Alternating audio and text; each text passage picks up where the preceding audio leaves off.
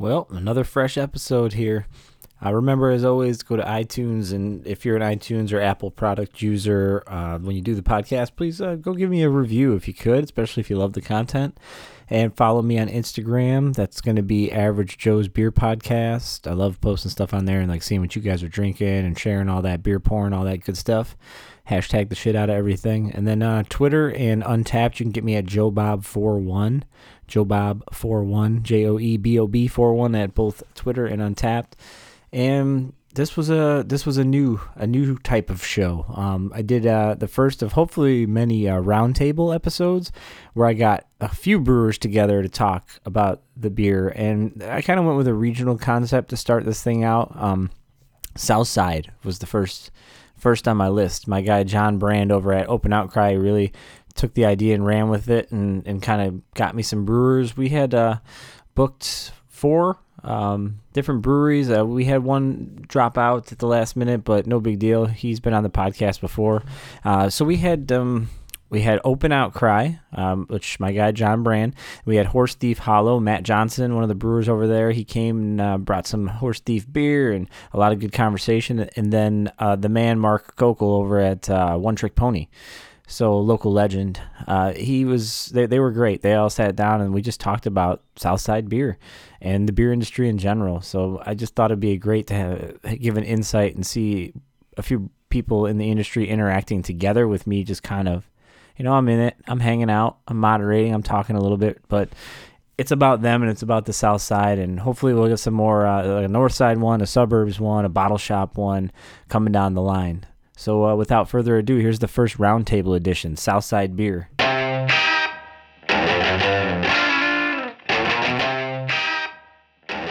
right, so we're literally live now, guys. We're good. Well, we're not live, really.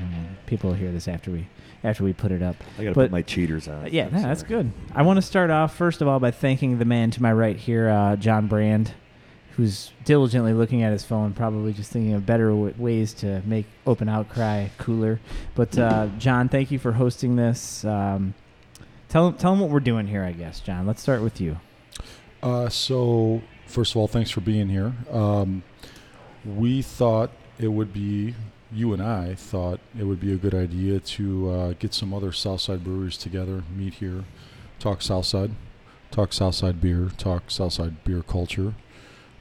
Talk about other things that are going on in beer on the South Side and the South Side in general. So I said the South Side about 16 times just now. And you'll say it about 60 more. I mean, that's the point, though. The point was Joe thought to himself and was told by other people, Joe, you're going to run out of episodes. You're going to run out of breweries to talk to. And I said, nuh-uh, I'm going to do regional episodes, duh. And the first guy I thought of was, who's the most South-Sideiest guy I've ever met? John Brand. And I thought the other cool thing would be to have a conversation with a lot of folks that I've become friends with in the short time that I've been in this industry. So people that have helped me along the way and get the doors open here, and we're always available for help or answer any questions I had, or that Yeast were supportive. If you need it, or well, that's true. We can What can else? we'll talk about that later in the show, I'm sure. But yeah, those type of things happen a lot with the breweries on the South Side, and we're all pretty good friends with each other, and we all talk about how we can push and promote beer culture on the South Side. It's a common conversation that we have amongst all of us all the time. And you two gentlemen across the table from me are two guys that I really would like to have on the podcast as your own standalone episodes, but for now, I'll take you in this format. So introduce yourselves. Let's start over here with my guy, One Trick Pony. Mark Kokel, One Trick Pony Brewery, Lansing, Illinois. And super awesome readers, by the way. Thank you. They were sitting on the nightstand. You're like, I'll take next them. to where my wife's book is, and so purple and paisley. Purple and sensual. Yes. And you, my friend. And I am Matt Johnson with Horse Thief Hollow Brewing Company, just a few blocks north on Western. Yep. Yeah. I mean, you guys been at it for a while with the two of you, right? Yeah. You guys have been doing this whole South Side thing for a while.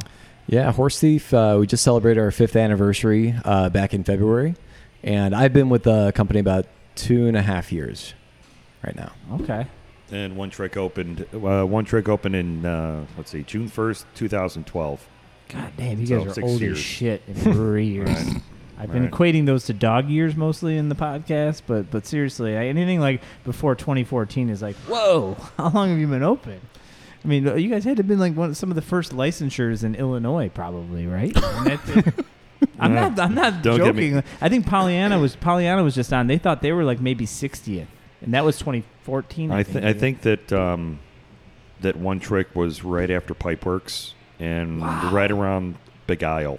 That's OG. That's like it is OG. shit. And right on the there. south side, other than Argus, I think One Trick and Horse Thief are probably Besides Argus, then it was us, and then it was Horse Thief. Yeah, Is that's right. Argus still Yeah. functional? Or Oh, yeah. they're- Okay, Oh, they're yeah. still going. They're strong. They're one of their brewers is now at a place in Frankfurt now. I think Trails Edge. Mike, I think is his name. I don't know how familiar you guys with Is that another brewery? the group over there. They're more of a restaurant, but now they've gotten brew They brought equipment in now. it. Okay. Yeah. The Argus guys are great guys. They're in here a lot, and I think Argus is the only brewery that I'm aware of that actually has on staff a brewery historian. That's his job. And if you do the Argus tour, it's one of the funnest tours I've been on. They're in an old Schlitz horse barn, and you can actually still see you actually ride the horse elevators that the Schlitz horses that used to deliver the beer would ride up and down in the building. They would put these horses away at night on the second floor, and they had this horse elevator in the back. So during the tour, you actually ride the horse elevator. And the Argus brewery historian, I wish I remember the gentleman's name. He's a really funny guy.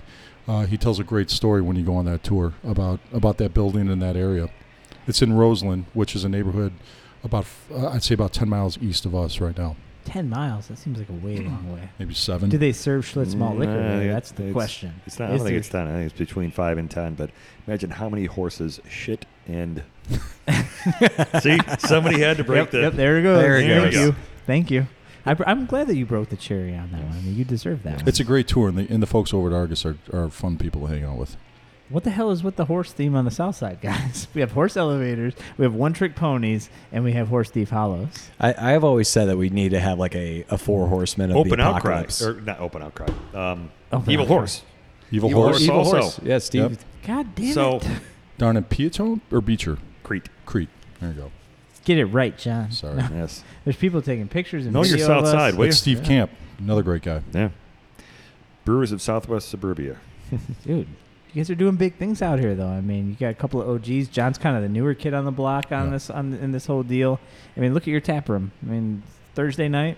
What time is it? 6 o'clock. We got a full view of just like seats filled in this joint.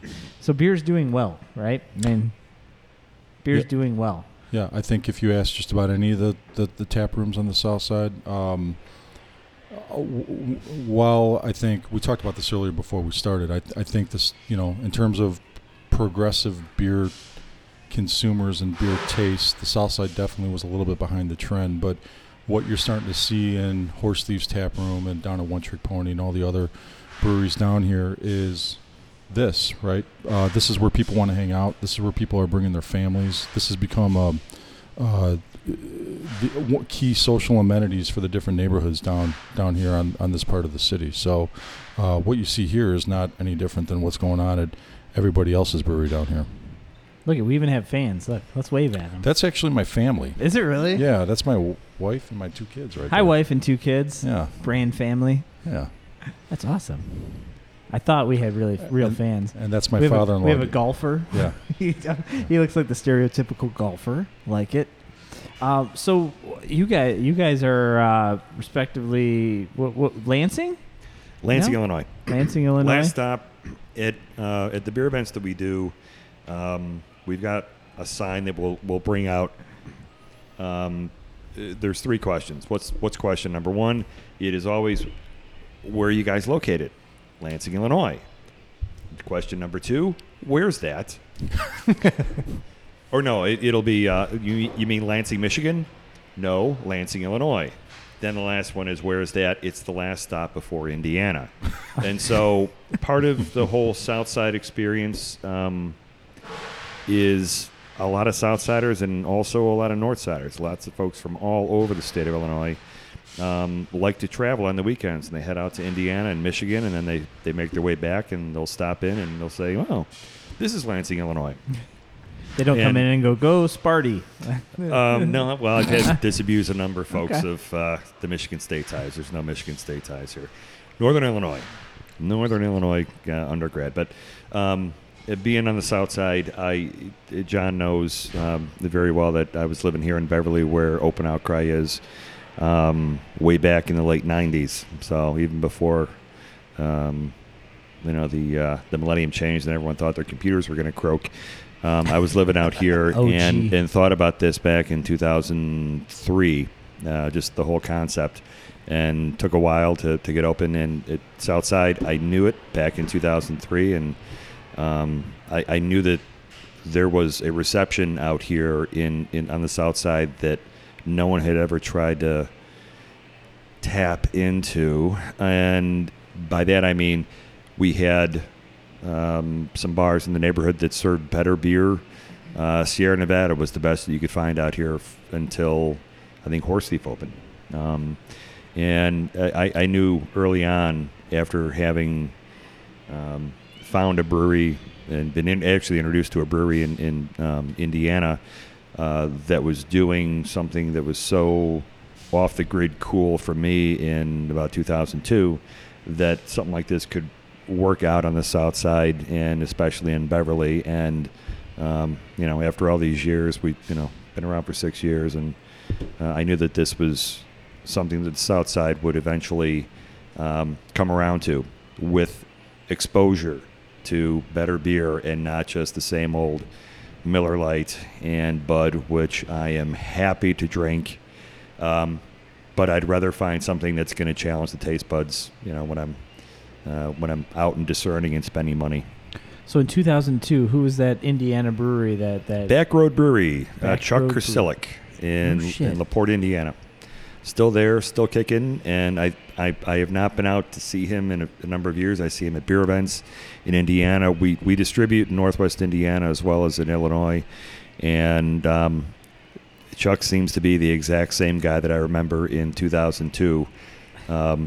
Midwest Pale Ale, here it is, and it still brings back the memories of, holy shit, this is the best, most freshest beer that I've ever had. Because back in 2002, it was, wow, you've got Three Floyds, and Three Floyds then was not as nearly as large as it is now, but that was cutting edge and cool today still, but back then even more so.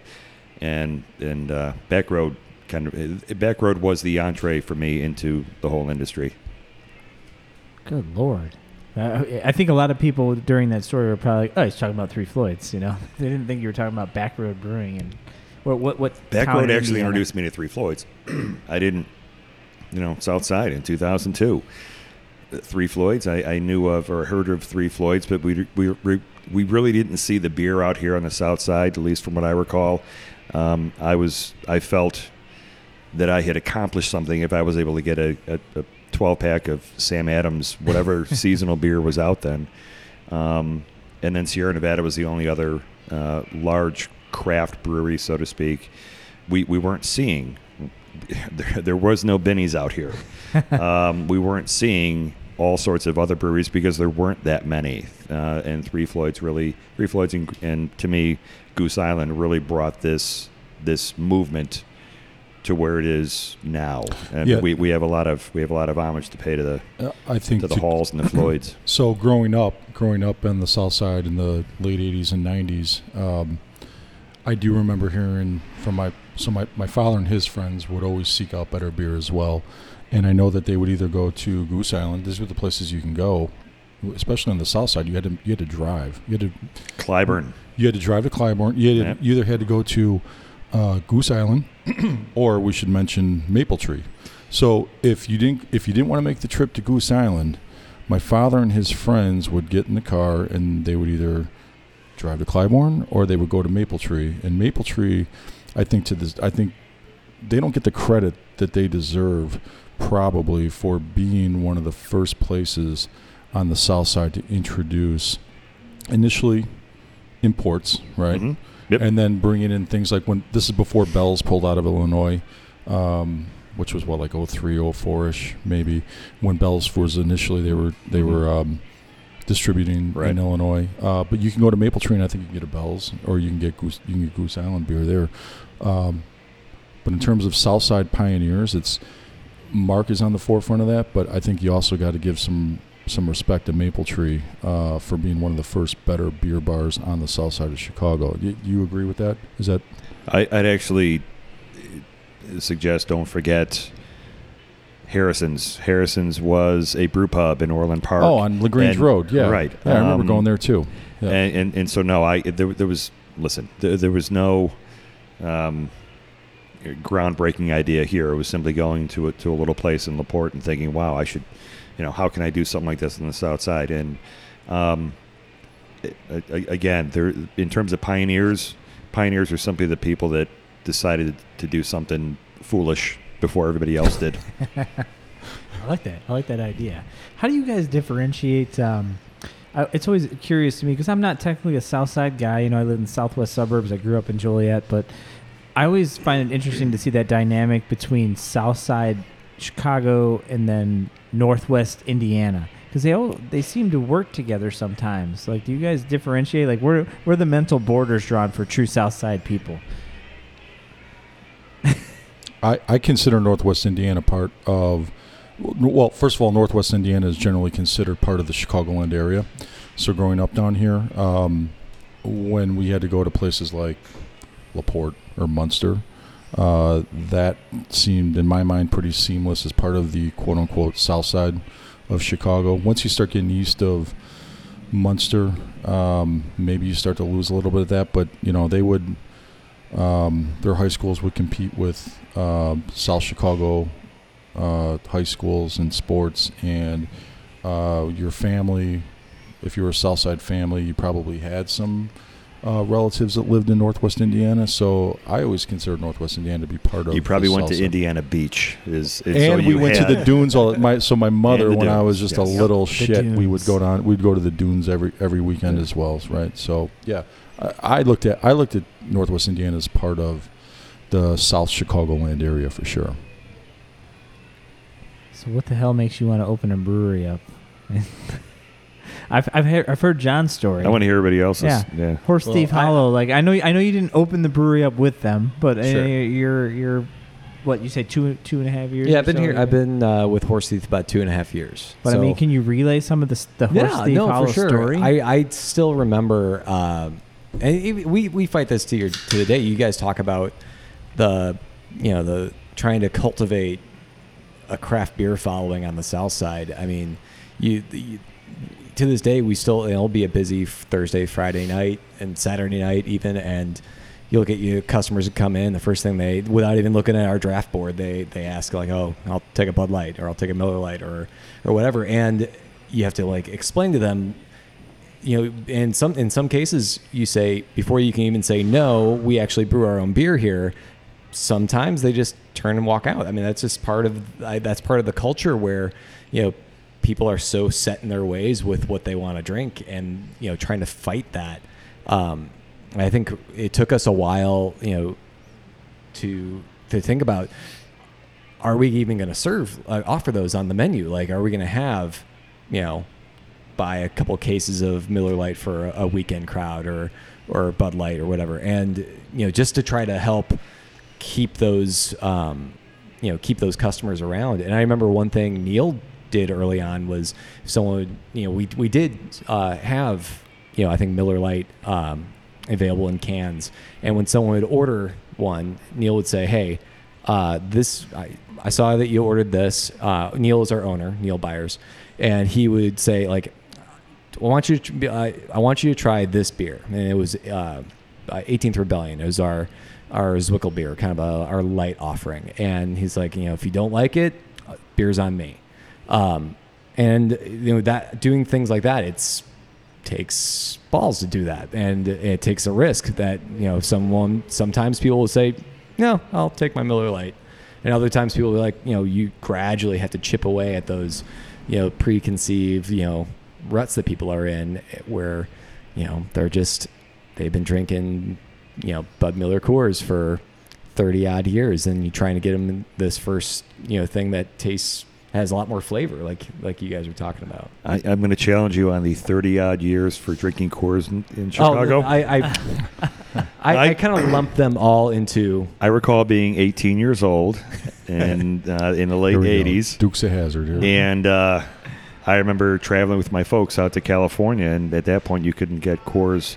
I believe it was beyond the Mississippi. Yeah. And I remember going into a restaurant grudgingly with, again, mom and dad, and at the age of 18, and seeing Coors for California sign, and thought that was the coolest thing. Like all of a sudden, Coors for California. whoa, this is cool. So I think Yeah, I think it was. I think 30 years though. You might have your math right there. Yeah. It's been Gotta about be pretty 30, close yeah, at this yeah, point. Yeah. Yeah.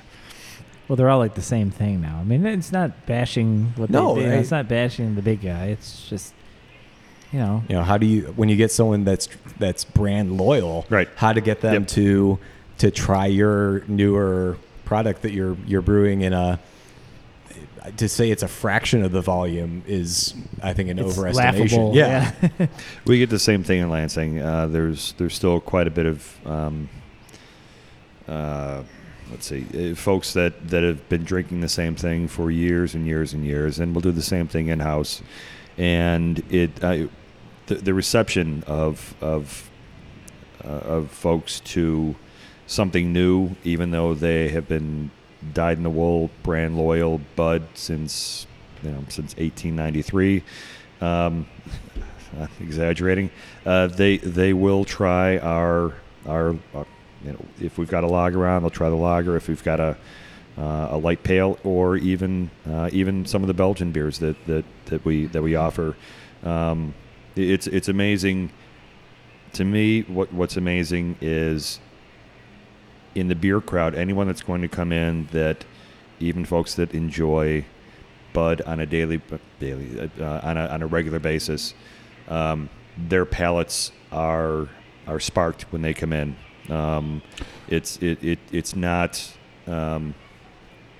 what I figured about the South Side years ago is still coming true today, and that people out here just have never really had the opportunity. I guess where I am in Lansing, Three Floyds, once again, they've been in the area for years and years, and so they've cultivated a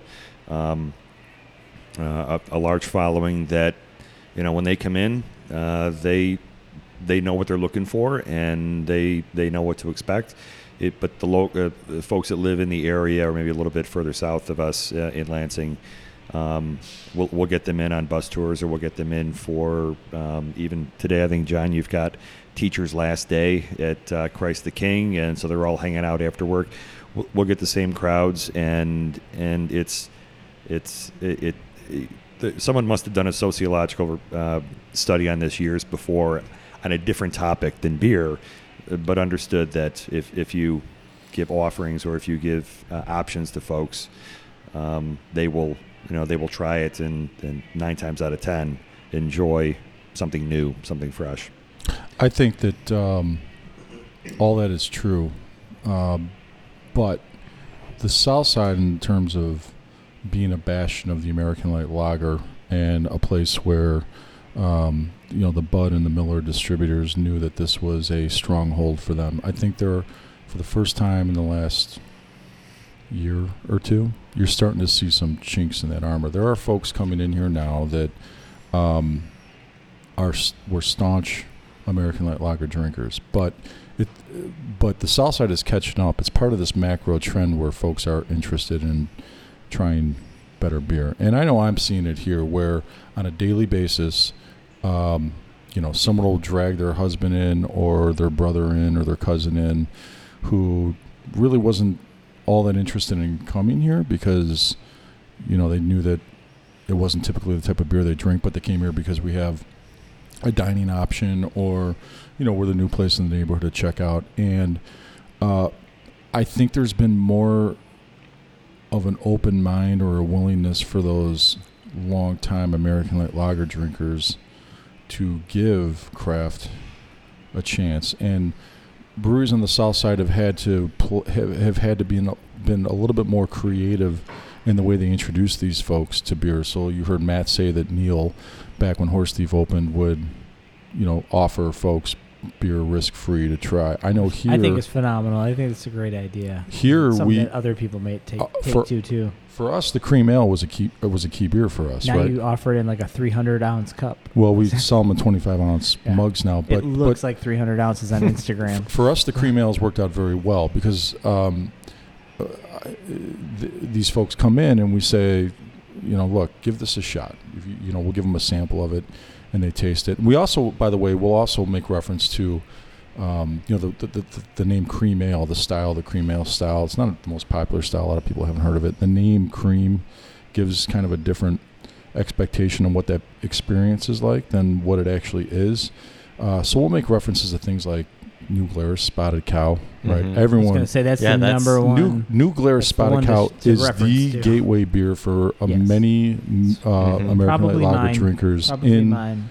in the Midwest, right? Yeah. So when we say that New Glarus Spotted Cow is a cream ale, and we serve a cream ale that we are very proud of and we've worked very hard on, that has given us an opportunity or a platform to introduce folks to different type of beer styles that, like Mark just said, otherwise haven't been all that open or interested in trying different beers, or a little bit behind the curb in terms of trying different beers here on the south side of Chicago. But I do see those cracks are opening, and there are folks coming in here that I know they've been drinking American Light Lagers for 30 years and are drinking craft beer for the first time because of beers like the cream ale, or because of the education that Horse Thief Hollow has given folks, or because Mark Kokel's face has been around for the last 10, 15 years, 35 selling years. selling beer to folks. selling beer to folks. So we talk about it all the time. We feel like there's some real cultural traction with beer culture around here and in the south suburbs, and it's really exciting to be. For me, it's exciting to be part of it and to join guys like Matt and Neil at Horse Thief and Mark, who have really been the first. I know you didn't like my use of the word pioneer earlier, Just like the but use I'll of the use it word again. craft, all right? You didn't like craft. That's You what didn't he like pioneer. doesn't like. But I mean, you really were. I mean, you and Neil were one of the first folks to really flip the coin and try to bring better beer to the south side, and the rest of us are kind of riding those coattails. I say that, and Argus as well, right? But it's a trend that's very real down here, and I'm happy to be a part of it. To me, the palate on the south side has become so discerning, and I'm curious to see what your reactions are to this. We will actually have folks coming in now asking us specifically for sours, and sours didn't register on the Wow. south side Yeah. until very recently, and so A lot of places Yeah, they no. haven't registered. In And- Illinois in general, I mean, still a fight. It's so the palate out here has been exposed to a lot more than the palate had been back in the early 2000s, and so now there's some unique challenges, and that's to keep up with all the changing, the changing taste that everybody has. So, so I think there's some human nature to it. Once you offer something new and different, folks that haven't had the exposure will try it and be hooked. Well, yeah, and even talking about you guys mentioned gateway beers is when you come to sours, for example, in my experience, it's also been sours are great gateway beer for people who weren't beer drinkers but were wine drinkers, and they are. I mean, especially the wide variety. And there's still some people that just sour is not their thing. I have plenty of my friends, my parents are kind of the same way. I'll bring some cool sours home, this guy brought this back from Belgium, or I brought this brewery has been doing a killer, Berliner Weiss or a cool Lambic style, and they're just not digging them. But people who are big into wine at first, and then they say oh, I don't like beer. I don't like. Well, what don't you like about it? What do you like in your wines? They're well, I like lighter, a little bit oaky, and then boom, sours, either a Goza or Berliner Weiss or some fruited sours, especially, I think can do a really good job with that. Can I ask a question? No, you may not. May I please ask a Not question? allowed on this podcast. I am the one that asks the questions. John, go ahead. Here's my question. Do you think so? I'm a little bit more of an optimist in terms of how progressive Southside beer drinkers have come. Do you think the context? And this is for Mark and Matt. The way this I'll take a break conversation, then. the way this conversation's gone so far, I think lends itself to the perception that the South Side is behind the beer drinking curve at the moment. I don't necessarily agree with that narrative. I think that they were behind the curve 5 years ago, definitely 10 years ago, but in the last couple of years, I don't see too much of a difference between. Nope. Right. So No, I really don't. I agree with that 100%. I don't. So I feel like the way this conversation's gone so far suggests that we feel as brewers on the South Side a little handcuffed. But I mean, half the goddamn beers we make here are New England style IPAs, absolutely, and we yeah. sell the shit out of these Yeah, things. no, So I think you guys were. To me, as the outsider, it felt like you guys were talking more about just kind of the start of the battle. The And history. then, Yeah, for and sure. then now we're at this place, which you're right. We didn't really touch on is you're at a place where, I mean, right now we're sitting on your fifth year anniversary. These four of us are sipping on from Horse Thief Hollow. I'm going to give you two examples. About as sour and funky as you can get. Man. I'm going to give you two examples. 3 weeks ago, Matt, we did a collaboration with Horse Thief Hollow and Rainbow Cone to Crazy cool cat. where we broke down the 5 flavors of the Rainbow Cone that inspired 4 different beers, and the lines at both Horse Thief and at Open Outcry were out the door. It was huge. This Okay, neighborhood so went real crazy, quick before right? you guys go farther, With 'cause kids? I want you guys to keep elaborate. Yeah, we gave all the kids beer. Just like at Before Rainbow. you guys go Kids. elaborating deeper on this, explain to because you got to remember a lot of the people that are listening to this not Southsiders, maybe suburbanites, maybe Northern Illinois folks, maybe Chicago downtown folk. Like, explain to them the significance of the rainbow. So Cone. I'll talk about the Rainbow Cone, and then Matt, you can talk about the beers that we did. Okay, and what rainbow? Okay, so for folks that aren't familiar with Rainbow Cone, Rainbow Cone is an ice cream shop located at 91st and Western Avenue. It's in the Beverly neighborhood. They have been at that same location for 92 consecutive years. 92 That's years as it? an ice cream shop on the South Side, and it's one of those generationally significant businesses on the South Side where your parents took you there because their parents took them there and their parents took them there. And they've been at the same damn place for 92 years. And it's an incredibly important cultural Landmark. landmark for this neighborhood, right? Certainly is.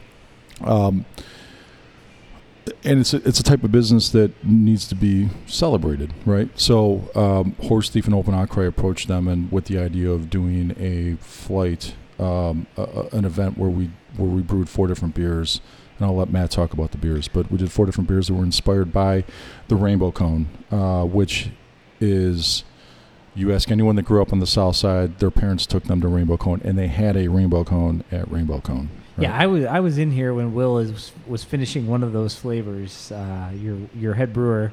Give him some love. What's Will's go? How do you say his last name? We talked about Will in the last podcast. His name is Will Gobieski. Gobieski, He there it does is. substantially all the brewing here, and he's been doing a very good job. We're very happy with the. He was just finishing that one when I was I here think he was a that- couple yeah. weeks back, Yeah. a month ago. I was like, what? Yeah. It's an IPA, but it was tasted like ice cream. But Mm-hmm. all right. But yeah, so the Rainbow Cone, the 5 flavors, you've got pistachio, you've got Palmer House, which is a vanilla with maraschino cherries and walnuts. You've got chocolate ice cream, strawberry ice cream, and then it's topped off with rainbow sherbet, correct? Correct. I don't know if I got those in the right You got them order, all but right. Yeah. Nope, that's right. He was counting. He made sure. But yeah, so the way we were trying to do is we split it up. So we at Horse Thief decided to take the orange sherbet, and we decided to take the pistachio. And then John and Will at Outcry did they did the basically the chocolate and strawberry. Chocolate and strawberry. And then they took the Palmer Palmer House, House. which I think that was probably the most difficult one to pull off because it's like, oh, it's just one flavor, but it's really It's like three three. different- Yeah, three different it's 3 flavors, different yeah. flavors that you had Yeah. to have. That was the one come I through. tried, and I was like, what? What is Yeah. this? But yeah, I mean that event was number one. I think I don't know how it went on your guys' end as far as like getting the beers ready and things, but I know, Neil, Dave, our head brewer, and myself, we were giving ourselves fits, just making sure, we were driving down to Rainbow Cone to do a little R&D. I'd pop over on the way home. R&D. Yeah.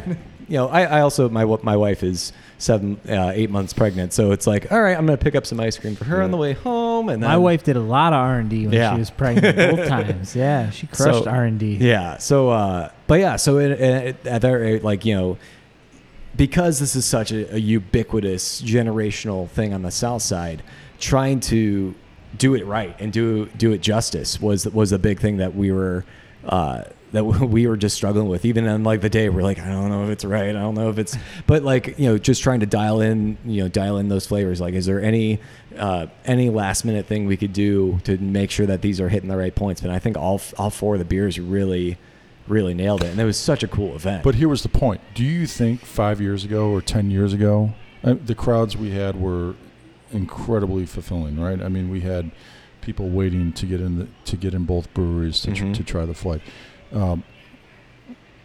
Mark, would this have happened 5 years ago or 10 years ago down here? 10 years ago. Where was I 10 years ago? Right. Well, I know where I was 10 years ago. I think people would have thought it was crazy. Right? So the answer was there was some excitement 10 years ago on the whole movement. But 10 years ago, there was also a different economy than there is today. That's true. And so I'd say go back 15 years. No. 10 years ago, things had started to change. But this was, I think even 5 years ago, no, that this wouldn't have happened as this wouldn't have come off as well as it did for you guys. Just having been in Beverly going back to the late 90s here. It, as I said, folks looking for other options, it's always, you provide an option and it's solid and it's quality. You're going to have a very dedicated following. Mm-hmm. And so 10 years ago, yeah, I think so, but it wasn't quite the right time. A couple of years later, yes, and it was right around the time when the Illinois legislature changed some laws, and it made it easier for folks with a standalone brewery to get into the market. And so I think that it's been inevitable that everything that people have experienced in and around Chicago, especially the North Side, has just been waiting to happen out here on the South Side, and it's moving in the direction that is incredibly positive, but there's still so much potential for the South Side that hasn't been realized yet, to my mind. It's not. I think one, and don't mean to go too deep into the weeds here, but I like weeds. I think They're that you like weed? The concentration. No, weeds. Oh. Are we talking weed beer now? The concentration of population is not quite in the mode of transportation. I don't think you see as much cab rides or Uber out here as you do on the North Side. There's not as much mobility, and at least maybe things have changed in the last couple of years here, but further out in Lansing, it's and when I say here, I'm talking Beverly, Open Outcry. In Lansing, it's folks that live out in that area. We don't see we'll see a lot of regulars come in and every day. And every week at the same time, it's like clockwork, and I'm sure it's the same here.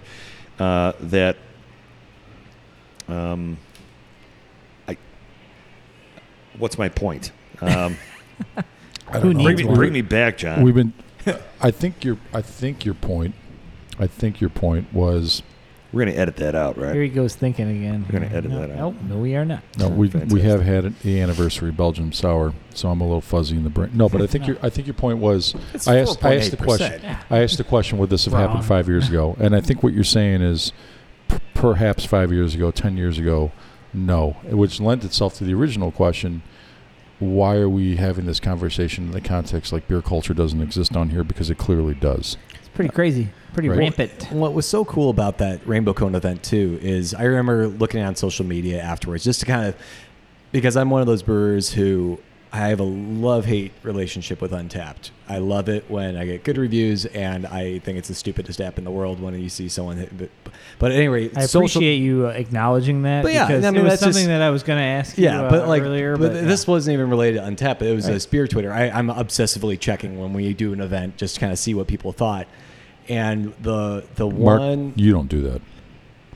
I don't think I You have don't to, give I, no I fuck. always I Mark, always you have, have a smartphone, right? what? You have a Flip- smartphone. flip A phone. flip phone. A flip. Take a look at the he flips, cover on this he thing. flips All right. that case when he needs to see something. So.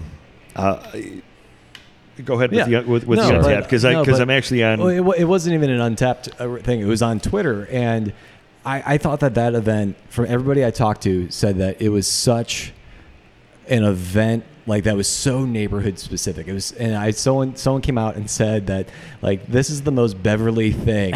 I saw that. Next I to saw getting that. kicked out of That's Brewbakers at super 2 dope. a.m. Yeah. And I'm just like, that saw is like that's the kind of event you want to have. 2 o'clock's Like, early where- at Brewbakers. where- That is yeah, super it's like, dope. Yeah. and and granted, I didn't grow up down here. But I read that to like some of the other coworkers, and I'd be like, oh my god, that's totally like that was so Super Beverly. 100% Do accurate. you yeah. Do you need Brewbaker context or no? Oh yeah, go ahead. Give okay, it to me. I'll let Mark explain that. Brewbakers, I believe, still has the only 4 a.m. license on Western Avenue, That's correct. and I think that we've all tested it just to make sure that it's true that they are open till 4. I tested it a couple of weeks ago. It's still true. You did. I did, unfortunately, and I should not be broadcasting that to the Dude, internet. your wife but is like right Yes, there. yeah. yes, she is. Yeah. So, but yes, the context is that's where you go when every other place is closed, Right. Yeah. and you're not ready for breakfast yet. And They do shit's not. going They do. down. They do not serve craft beer there. Oh no. Are there at least BBRs there for the hipsters? I or- think there are. Okay, I was gonna say maybe they don't allow hipsters. Mm. But Mark, if we're not supposed to be using the term craft beer, what It's do you okay. want? What do you want It's us to okay. use? What do we say? he just dies a little inside just every time we twitches a little. say Should we it. say? Should we say microbreweries? You want us to say that? Microbrews? You call it whatever you want. Bill. Just call it whatever you want. Straight baller ass breweries. Yeah. That's more South Side to me.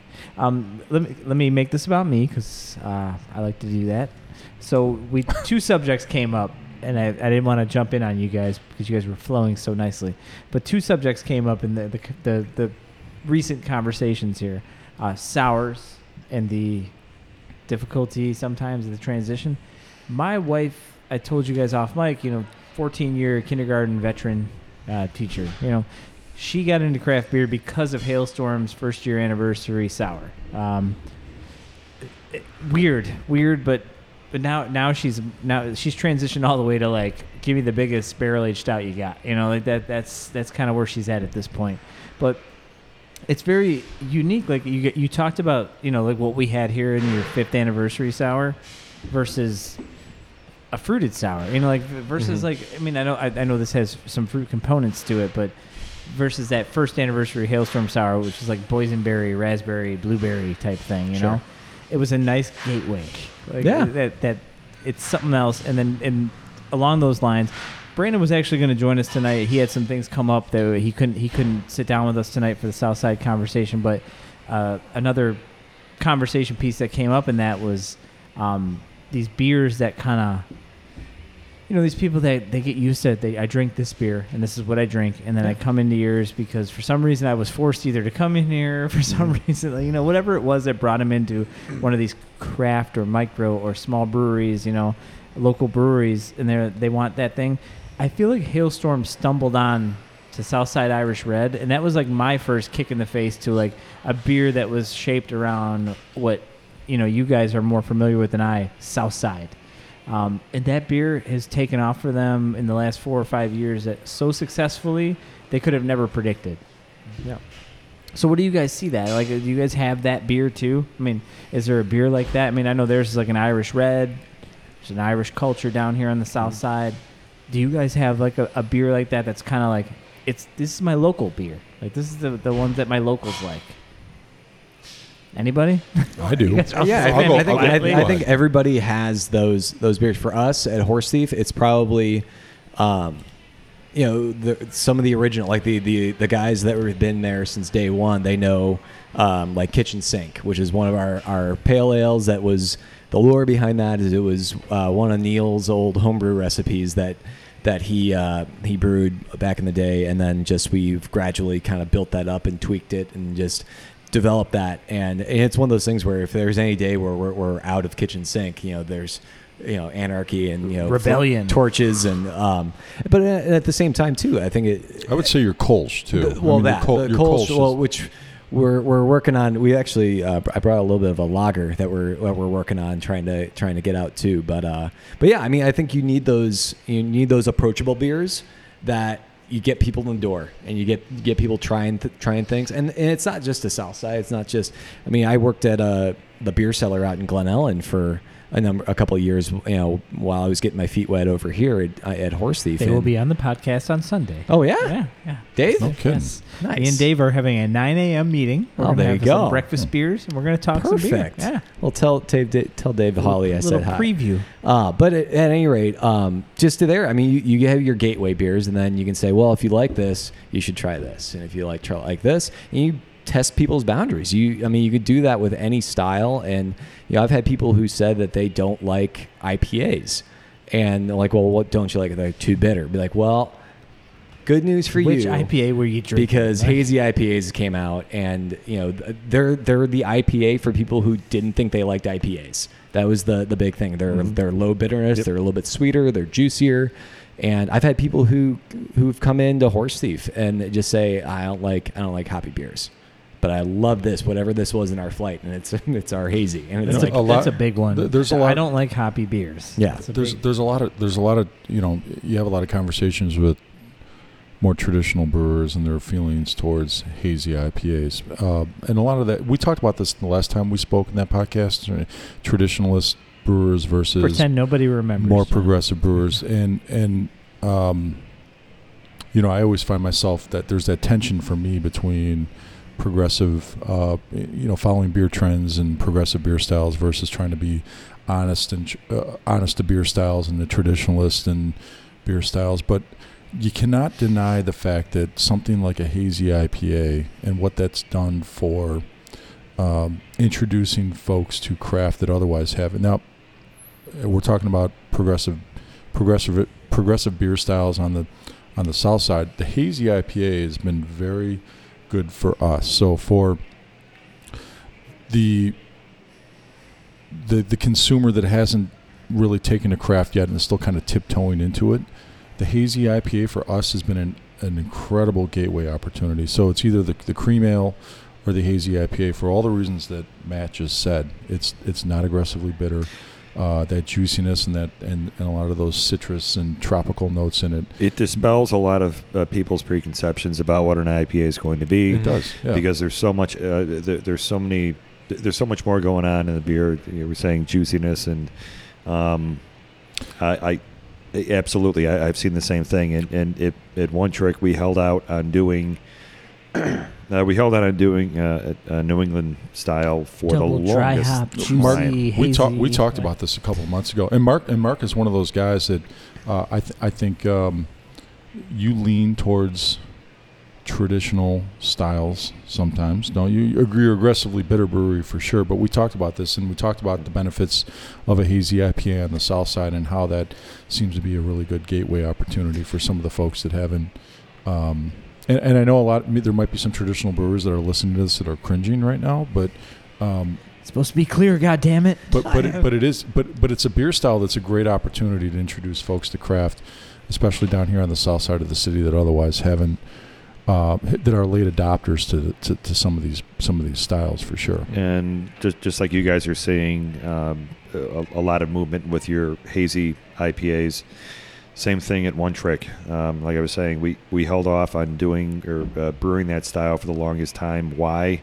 I just felt it was going to be like the black IPA from 6 years ago. That I love that comparison. I've going heard to We've be. got a black IPA on right now, and it's delicious. That's the I've Black heard Sox, that. I've right? heard that a Black lot. Sox. That's I've a great heard that beer. lot I from had people. it They last compared week. The Cascadian Right. black Cascadian IPA. Dark Ale. And Yes. they were like, "Oh yeah, this was like a big thing. It became a category." Yep. You know, the irony, and then of that statement, though, your black IPA So dope. Kisbert.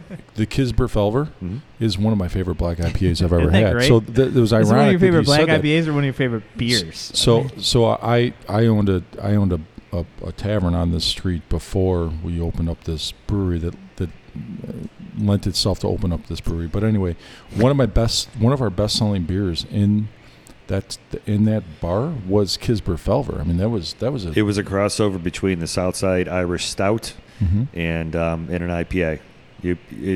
Middle ground. Boom.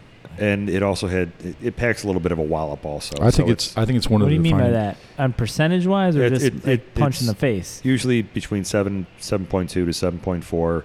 Yeah. It's always going to be about 90 IBUs, but It's just pretty the- burly for that it's- culture, probably at the It'll time get you you were where you need making to it. go. Like, yeah. Yep. Yeah. Nice. Did we just lose our train of thought? I feel like we, as a group, we lost. I our train think of we were talking a little bit about have you found beers that your area has really clung on to and Oh right, you guys were and so saying both of we you same seen the thing hazy. same thing with Kitchen Sink and 18th Rebellion at One Trick. We can't keep a beer called Stormcat in stock. It's an American amber, but meant to be hoppy and not malt driven. And right now it's in the tank, and I've got people asking as I was leaving, when's it coming back on tap? And the same thing with a beer called Warlander. It's a triple IPA, 10%, 100 IBUs. Warlander. Whoa.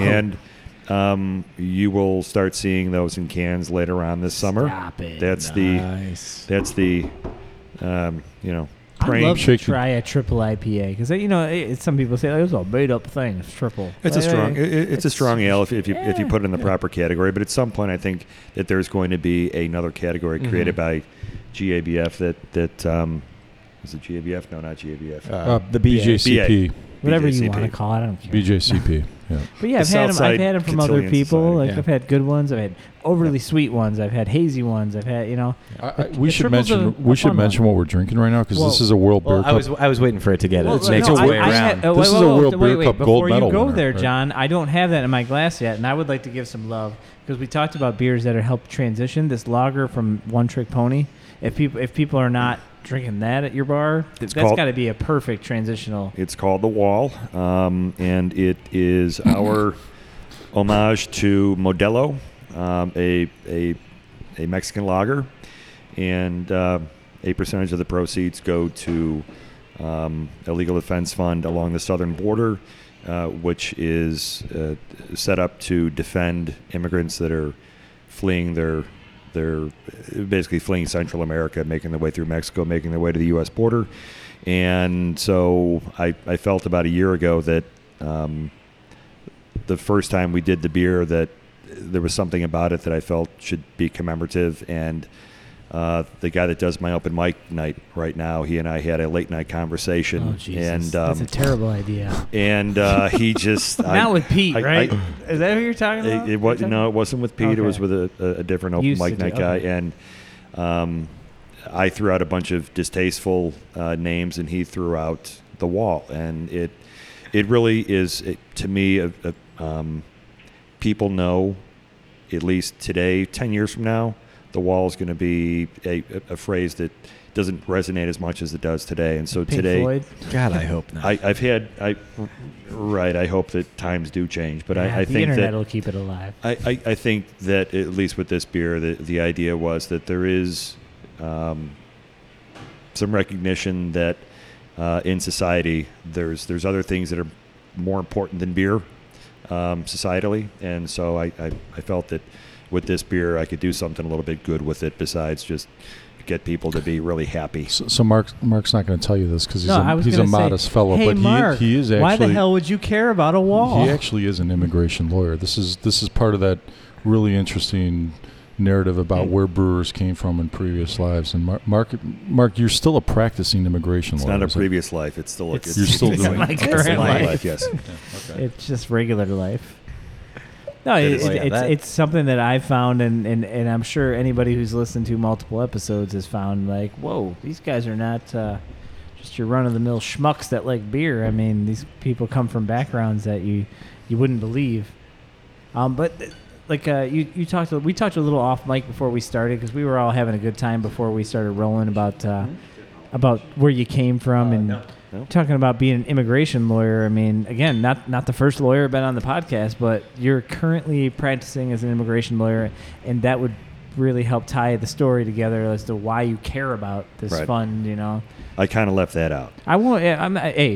The other strand of that same thought process that I get a lot and that I've learned over these 40 plus episodes is humility comes pretty big in this industry. There's not a lot of guys that want to talk about themselves. So I've come to understand it's not something that I like to push. Be like, hey, talk more about how awesome you are. A lot of guys like me are going to come up to you and be like, dude, had your beer? Fucking good. It's my favorite beer. I wish I could have it in my fridge every day. And I'm sure that's like feels good. At the same time, you're like, okay, I just want to go about my life right now. So Talk to John. As soon as people start saying or telling you how good you are, then you realize very quickly when you go home that no, you're just a dad and you're just you're like everybody else. he doesn't have to go home. He can just look through this little window right here. That is true. He could probably see Look through that window, he could see too. his There's more kids over here. castle from There's here. Kids everywhere. Yes.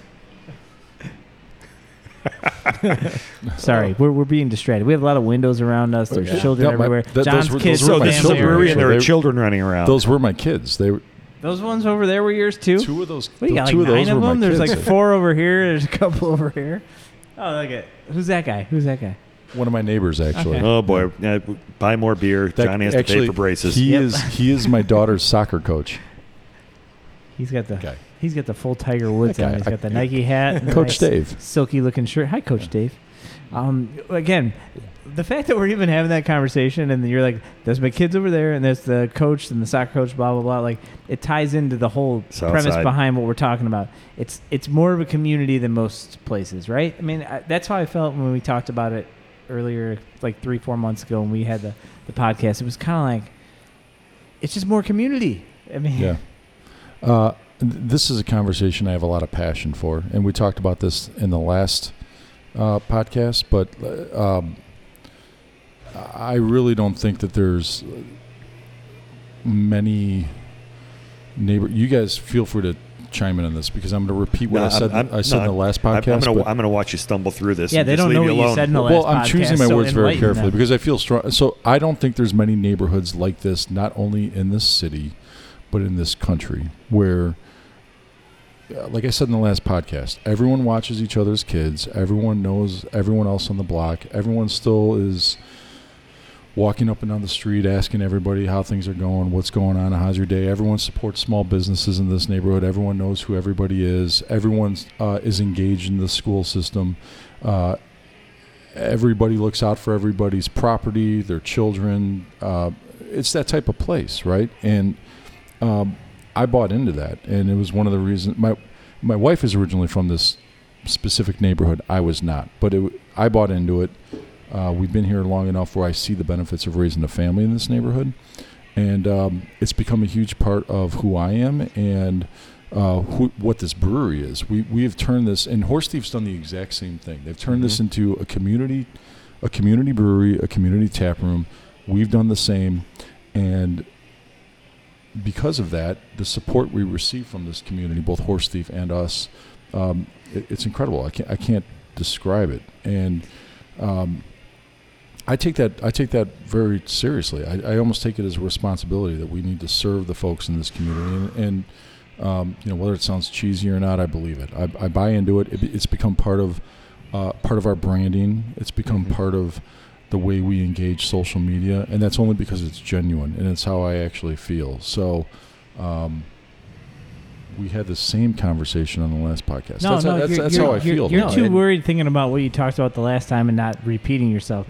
This is a new standalone thought process here. So don't be afraid to go into that. But for me, what drew me to the place and Open Outcry and still currently does just nowadays, I'm a social media person. I'm doing a podcast, so I pretty much have to live on social media just to get any traction with what I'm doing here. I mean, this is a free thing, I'm not getting money. There's no sponsors, all that stuff. I'm finding places I believe in and places that I'm attracted to. And for you specifically, I saw you again, Kevin Dembski, Creative 64. 64 Creative. 64 Creative. Yeah, He's very doing talented artist. Yeah. everything from the logo on the truck that you're driving around, local guy that's part of the culture, but the community thing. Like I remember early days when I first found Open Outcry, stuff on your social media with Beverly Arts Center, like that, just stuff that you don't always see everywhere. So I mean, I guess for the three of you guys, it's like, how do you entrench yourself into a community organically without like shit, we're paying rent here, we better fucking participate, It's got to be genuine. Well, I mean, and it has here, to be, speaking of being genuine, you have to mean it. How good are you guys? Because I'm gonna go pee and I'm gonna let you guys take control. I don't give a shit what you say, what you do, but if you want to follow that thread that I just dropped you, go ahead. If not, do your own thing. You need to assign ownership to this, and you maybe you should assign it to the elder of the group. No, I don't care. Who can You're running moderate this the shit. conversation? You're running this shit right now, Mark. So, John, tell us about the shirt you're wearing right now. No, I think Matt was going to say something about. I was going to say that I think when it comes to having a brewery that's where you have people buy in, at least where John, you and I are at Horse Thief and Open Outcry, is we're in smack in the middle of the neighborhood where I know you live. How many blocks away? 3 blocks away. Dave, our head brewer. What's the address? Dave, our head brewer, lives around the corner. Neil lives a few blocks away. And for me coming in as kind of a relative outsider, I drive 45 minutes to get to the brewery every day. But like, seeing this is different from a lot of the other breweries I have out by me. I live out in Lombard, so I'm near like Noon Whistle, Moore, which is relatively newer opening, Dry City, and places like that. But here, like I gotta say that having a brew pub and being able to serve food makes it more of a family event here, where that's one of the things that's always been the challenge is like, okay, what makes a brewery family friendly? Is it, do you have little board games? Do you have a changing station in the bathrooms?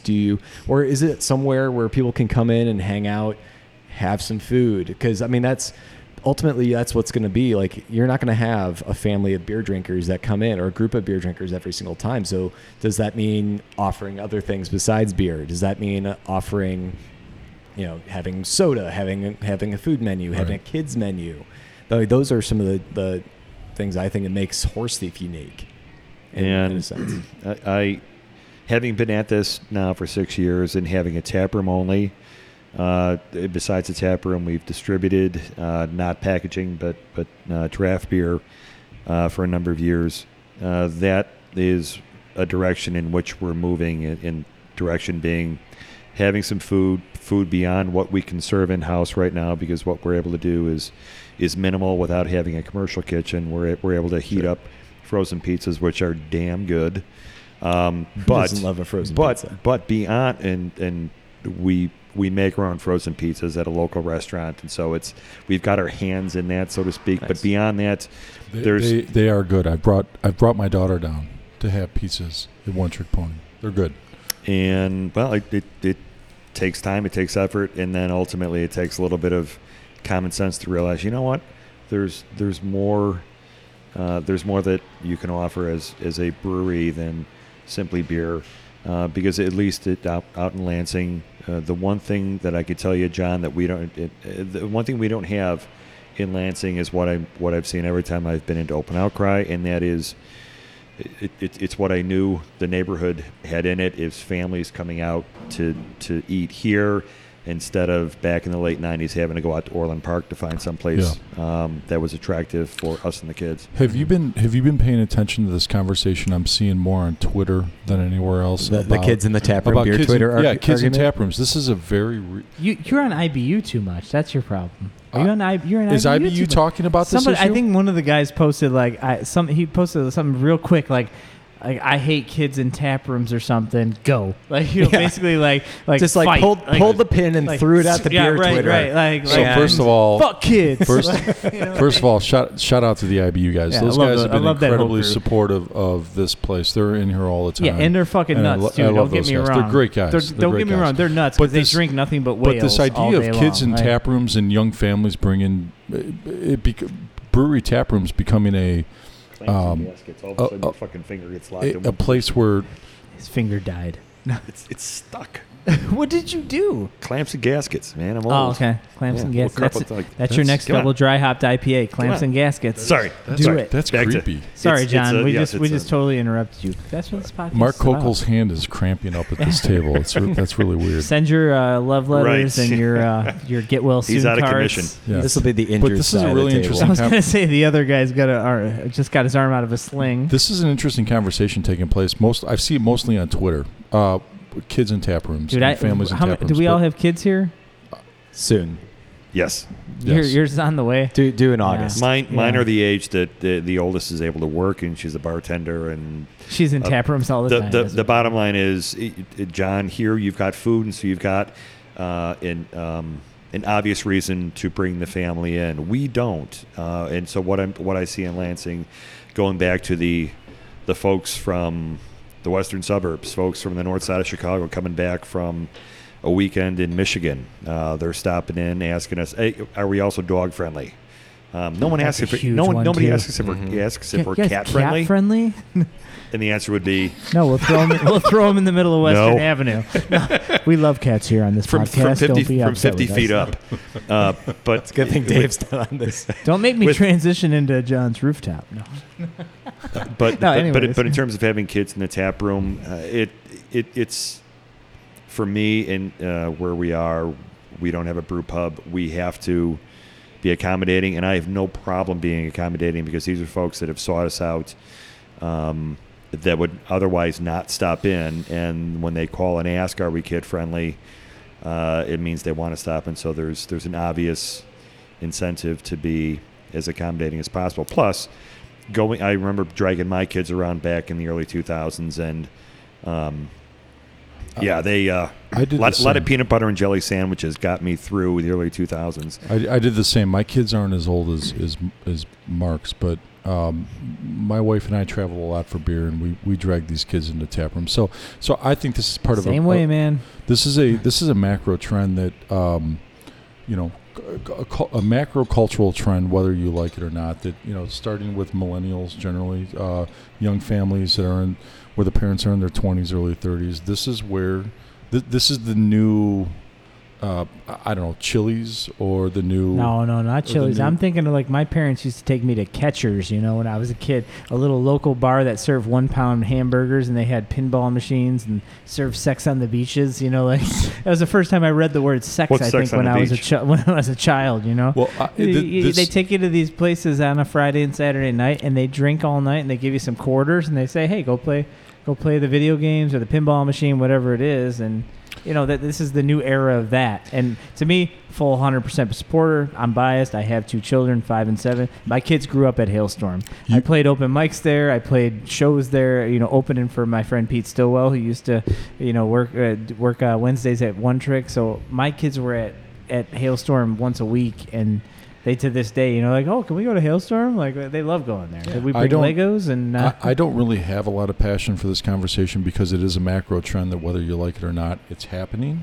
And I do empathize and understand the folks without kids For that sure. are looking to try some beer and not listening to Junior screaming in Yeah. the background. I get it. Remember, it. I right? used to be cool too. I used to be super cool. But if you're running a brew pub, especially in a neighborhood like this, Neighborhood, yeah. right? You need to accommodate families, and it's just where look. This is a good problem to have. This is where people want to hang out in these spaces, right? So, I think we should all be grateful for the fact that families are looking for places to hang out, and they've chosen breweries as a place to spend time and to bring their kids. So I do empathize and understand with the folks that don't have kids that maybe are looking for a night out and they don't want to listen to the wine, listen to the kids in the For sure. background. I've had to take my kids out of places where I'm like, no.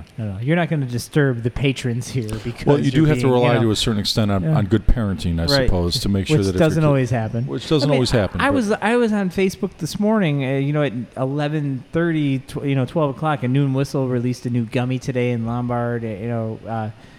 And there was a picture of a guy with his kid on his lap, doing his thing while he's trying out the new gummy. Like it's the world now. That This was is what's me, happening. man. Like Bullshit. I, He was like 5'8" and had a lot of hair. There's no way it was. It him. wasn't after I remember the first place we went after my daughter was born. We drove, like, I needed to just get out. We drove out to Grand Rapids. We spent the night in Grand Rapids, and we went to Founders. I mean, that was one of the first things we did after we decided it was safe to leave a house with a newborn baby. We went now, to does Target, that make me, John. You had a lot bigger vision than we did. Does that make we me just a went bad- to Target. Does that make me a bad like, can we parent? do I don't- this? Can Grand we do Rapids this? is a nice destination. Yeah. It's a nice Mhm. destination to have an array of beers that you can't get here. And Yeah, it's a jam right there. Yeah. The Grand Rapids area.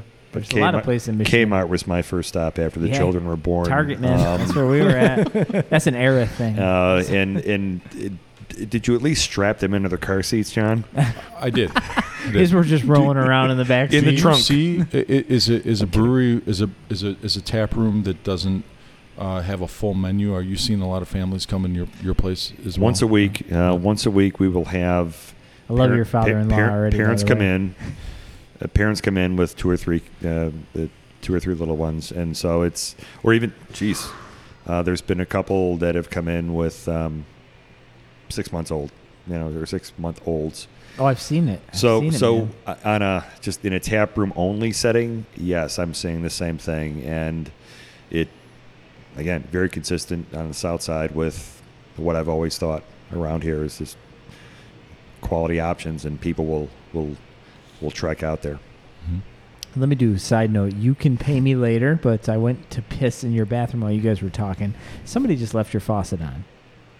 Really? I'm just saying that somebody Hmm. left your faucet on, so you owe me because I shut the water off. I saved you on your water bill. Thank you for just that. saying. Thank That's you. all. Thanks. Southside. I See? appreciate I'm a that. Southside guy, Yeah, but thank you. honorary. I'm just trying to look out for you, John. Thank you. But no, that conversation, when you get deep into like we talked about, getting into the weeds about it, like you said, you feel for the people who maybe start those posts that are like, I don't have kids, but any parent will be like, just wait till you have fucking So kids. Then right, you'll and understand. Like- actually, let me ask you this. I mean, I've at least at One Trick, when families are coming through, whether whether they've already stopped at Burger King as they've headed toward our spot or not, I don't know. But when I've had families come through, it is always the kids are enamored with the game room, with the dartboard, with the shuffleboard, with the games that we have or the card Chalkboards. something. Put a chalkboard I up. suppose it's better that than the barrels. Yeah, right. It's, That's right.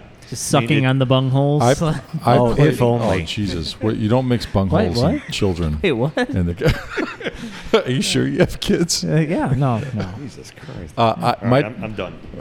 He quits. My daughter and I have played shuffleboard in your place for, I think the last time we were there was over an hour and a half. I think we had a great time The doing point being, at least what I'm seeing, and I'm not sure on the brew pub side, is that we don't, even if I was still 22 or 23 years old and just wanted to go and hang out with my girlfriend or hang out with the guys, it's not a place that I'm going to feel out of place. And kind of going back, I think, John, to what you said, is that this is the quote-unquote Applebee's. There is Chili's, I something, think you Chili's. used. There is something to that that I hadn't really thought about before, that I think that those restaurants, those chains will be around forever. But there are a lot of folks that I'm guessing that would go there for a basketball tournament out of town. Say you're in town for a night, you're staying overnight, your child plays for a club basketball or baseball team, and instead of mom and dad saying, okay, we'll go to Chili's, We Google the local brewery. Right. Right. Right. And why are people showing up at 9 o'clock at night after the tournament games are done with basketball uniforms on? Yep. Because the culture has changed over, certainly the last 5 years, and I'd argue that it goes back a little bit before then, that things sort of take a generation to get through. Millennials have glommed on to better beer a lot quicker than I had originally thought they would. Wait, I thought millennials were killing everything. They're not. Millennials are supposed to be killing. They're for sure killing. I it. hear No. stories now. So I don't know who I was just talking. It might have been. It was John Bitterman. I just had a conversation with John Bitterman where he was. I was just thinking that when you were talking about Argus, I'm like, why are you not hiring John Bitterman to have your tours here at Open Outcry? We are actually talking to John Bitterman about doing a Southside Brewery historic That's the presentation guy. here, and I'll make sure you guys know about that because That's the guy. that would be a lot of fun. But so John works with a lot of younger folks where he works, and he was. I was just talking to him last week about this. He said that there are kids now that he works with, where he works, that he has some high school kids working with him, where Oh, they talk about the beer that they're bringing to high school parties now. Right? yeah. They bringing were the good talking shit. about one guy brought Hale, like John was telling me that the three guys working for him, they were talking about what beer they brought to a party over the weekend. These are high school kids. Hailstorm, New England IPA. Yeah. Okay.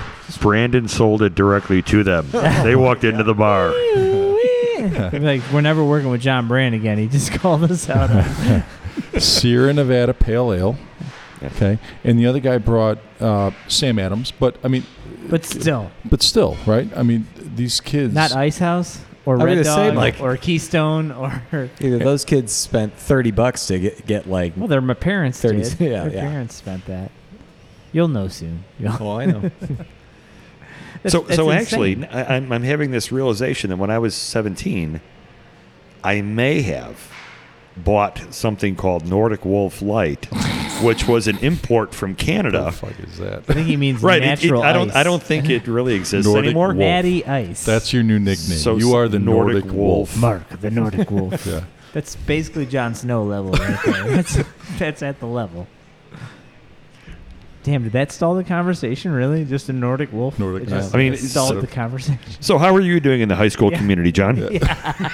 How are Do you find that your New England IPAs are going over well? How is Lewis Winthrop selling? What are they talking about amongst themselves in class when they should be really studying Chicago history? What are the untapped reviews for the high school community? There's a special section. How many bottle caps? Those 20 and unders are. Yeah. They're really. Those demos are not. That's hitting. an untapped market. Somebody's gonna get so mad when they hear this. We need to move on from this Yeah, well, conversation. Just for the So- record, Horse Thief Hollow does not in Yeah. any way, shape, or form condone Disclaimer underage for all three breweries, I think, Yeah. would be right here. But Neil, on a personal level, has no problems with it. Big fan. Big fan. You have a lot of editing to do. No, there'd be no editing. That's Oh, that's Jesus. not par for the podcast. You say what you say, and it goes on the podcast. That is what people like, John. Just enjoy it. Okay. I mean, just look around. You know, you have the fucking garage doors open. I mean, this is a neighborhood that the non-Southside person would not think of when they think of Southside. You know, when they hear it, does that make sense? Yeah, Like- I do. The national narrative about the South Side is what you hear on Fox News and We're gonna send in the National Guard. presidential tweets and Mhm. all that kind of stuff, right? There's some very real Yep. problems in Chicago and on the South Side and on the West Side, but it's not a fair representation of this city or the South and West Side in general. There are pockets of some very real bad things going on right now that require very real solutions. But Very shallow pockets. I the- mean, they probably seem like very deep pockets to the people that are going through it. But I mean, it's not the epidemic that it's portrayed to be. Well, for sure, you ask on most a large scale. You ask most Southsiders. Whether or not they have an issue with what the national narrative is of the South Side, or even like what the perception of the South Side is on other sides of the city, and it bothers us, right? I mean, it's not representative of the vast majority of the South Side. Again, I am not diminishing the areas and the systemic issues on the South Side of the city that have been pervasive for decades, if not the last 50 to 100 years, all of it rooted in institutional racism and all these other type of things, social issues that, for whatever reason, we haven't been able to come to solutions with, right? That's real, but it's not representative of the entire south and west side of the city. And there's a lot of folks that carry a chip on their shoulder when you hear this national narrative of what happens down here, because there are most of these neighborhoods, they're hardworking people. There's a lot of good schools down here. There are places where people choose to raise their families, and for me personally, I have the benefit of living in a really nice neighborhood on the south side. So, you need to put my comments in context a little bit. I recognize that I don't live in some of these other areas in the south side that are dealing with some challenges, but it's not. That narrative is not representative of the entire area, and I do think that is bothersome, or it's bothersome. It bothersome a lot of us down here because we don't think it's fair, and it also has an impact on the socioeconomics of these neighborhoods, right? We have a lot of great things going on in Western Avenue down here. We got great beer down here. Just drive right up and down this street, and then, directly where we're sitting, if you guys turn around and what me and John are looking at, look at this tap room. Well, I'll give you an example. It's booming. There was a Facebook post that somebody of influence made about... Of influence? Of influence. Oh, okay. That made about the South Side and what was going on. They made reference to the fact that Horse Thief and Open Outcry are making really good beer, right? And they had a ton of followers. And I don't know why I do this, but I was losing sleep over reading the comments on this post. And the comments were, you got to be careful going there because you're putting your life at risk. I would advise not driving down Western Avenue unless you're interested in bullets whizzing by your head. Right, this type of stuff, right, and it's not accurate. It's not fair. Supremely inaccurate. And it becomes self-perpetuating, right? I mean, there are many neighborhoods on the south side of the city that are amazing. Take a look at awesome Weiner. place. Take a look at Weiner on the south side, 47th and Ashland. My wife's grandmother used to own a hotel 1 block south of where they are, and it's not an area where you would expect a brewery to be, but it's things have changed on the south side. It's no longer what our parents or our grandparents told us it was like, and so pioneers. Yeah. But again, I also don't want to come off as insensitive. There are living in a bubble. I mean, there are very real issues. Sure. There are very real social and economic issues on the south side of Chicago, and gang issues and crime issues. Those really do exist, but it's not it's not an accurate national narrative of what the South Side of Chicago is about. So I don't want to diminish those problems or those issues. Right. But for the demographic that are listening to this podcast, think about this is not an area that you should be avoiding because you have some sort of preconceived bias based on a national narrative. If you like great beer, this is an area for you.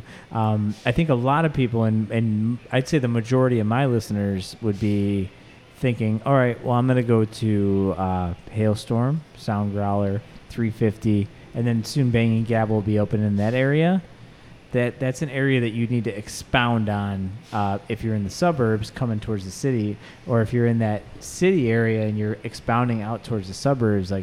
You guys are that this whole area between Horse Thief and Hailstorm and One Trick, and there's so many other ones in this area that you can kind of add, because we tend to be cluster. We as beer geeks and beer nerds, or whatever you want to call them, they like to do more than one in a day. right? I mean, you guys are seeing that, right? Yeah, Yeah, Like, sure. we were just at this place, and now we're here in your tap room, right? Yeah, absolutely. I mean, you've got a group of your friends that are, if you got a Saturday to kill, and you can. I remember my friends and I, we did that. God, we probably did that like back in 2011, and hit up, like, I think Very Rev, slim pickings. Peace, Goose. They Trying to were. think who else was really down there. Haymarket. And it wasn't that long ago, but those were the kind of places you went. But I mean, and I tell people now, and to kind of piggyback off of what John was saying, like, I grew up in the west suburbs, and I was working at the beer cellar, and I tell people when I was bartending bar at beer cellar, they're like, oh yeah, I brew over at Horse Thief. They're like, oh, where are you? And then tell them we're on the south side, 104th and Western, and we're like, oh my god, What? is that safe down there? I'm like, and me, like, having worked here for 2.5 years, I'm like, this is like as safe as anywhere else I've been out in the suburbs. Like, it's not like it caught me off guard. But again, your point, that's the kind of narrative that's not even not only a national narrative, that's the kind of idea that people have in the west suburbs, for example. But I think that to expand on that, though, we've got places that people can do, like, hey, we're going to hit up 4 or 5 awesome breweries in this little, really relatively close to one another. I mean, you've got, just on Western Avenue here, you've got Horse Thief, Open Outcry, Blue Island Beer Blue Company. Island, which is technically Old Western Avenue, but Love Blue Yep. Island. you got, if you're dealing for some mead, you got Wild Blossom, a little bit on just off of 87th or somewhere in there. They're by the 90. 90th and 90. Claremont. Yeah. ish. Yeah, I just know I take 87th when I. it's the 91st Street Metro Claremont. Station on the Rock Island Yeah. line. And I'll let you and guys they're in a right- little secret, because I know you guys are deep in the industry, but when you zoom out a little bit to a spot where I'm in, whereas I'm only in the industry because I'm talking to people like you, but we don't mind traveling. We, if you're making beer good enough, and for you guys, I think too as well, if you're talking about from city out, like places like Mars. Like, Mars putting their tap room where they Right. Have put you it. been there? It's amazing. It's an amazing beautiful. tap room. I I haven't been there texted yet. you that night. I was like, I was going to come in, but you weren't in here. So I was like, well, Mars is closer. So we went to Mars because we hadn't been there yet. Because we were going to come eat here that night. and Yeah, we're they like, did an amazing job there. Dude, It's great. they're awesome over there. So it was kind of, it's this beautiful, like, out in and then in out. Like, for me personally, if I'm going where I'm at living and coming out to the city, towards the city, you guys are probably my last stop at Open Outcry, whereas I'm like, I'm going to hit Hailstorm, maybe Hailstorm Sound Growler, and then I'll come out and there's these bottle shops and slashies now. So you can go to Open Bottle, you can go to Crafted 1979 now. I mean, you got these great places that you can hit an interim where they got 12 taps on. They're all the best local breweries. And then I can get out here to the south side. Like, it's just an incredible time for this area, I think. And I know it's expounding. I know people are opening every fucking time you blink your eyes. There's another brewery opening. I get that. But there's some really well-established places, and places like you that are, John, are almost a year old now. I mean, That's it. July will be a year. Oh, a wow. week. He said a week because mentally Jesus. it One feels week. like it. Yeah. Okay, so I've got a question for everybody here. I think I kind of know where John is. My philosophy in opening was I don't really care what people are going to like. I'm going to open with 6 or 8 taps of beers that I fucking brew and drink myself. And if I survive a year serving them at $4 a pint, cool. Then I think I was right, and maybe I'll be in it for a second year. And I don't sit on Untapped. I only when people get the description of the beer wrong, then I'm like, okay, you got to change that. And the same thing with Beer Advocate. There's just so much. John, I'm not sure about you, but for you guys, there's a certain limit on the number of hours in a day to be consumed by social media, and so maybe I'm pretty sure I'm in the minority here. What we try to do is are beers that I know that folks that are coming in all the time really like, and we've got positive feedback, and it's consistent with every beer event. And so we haven't even talked about beer events, but beer events used to be 6 per year. Now it's 6 per week. Per weekend. per weekend. And that's all across the board. Everybody in the Chicagoland area knows that, and the whole state of Illinois. I don't know about the rest of the United States, but focusing in-house on what I know that we can sell and my perception of what we'll sell outside has really driven us. Anyone listening to the podcast here, if you haven't seen us on social media, it's more because I'm old and have always thought that Curmudgeon. curmudgeon-y, sort of troll under the bridge type guy.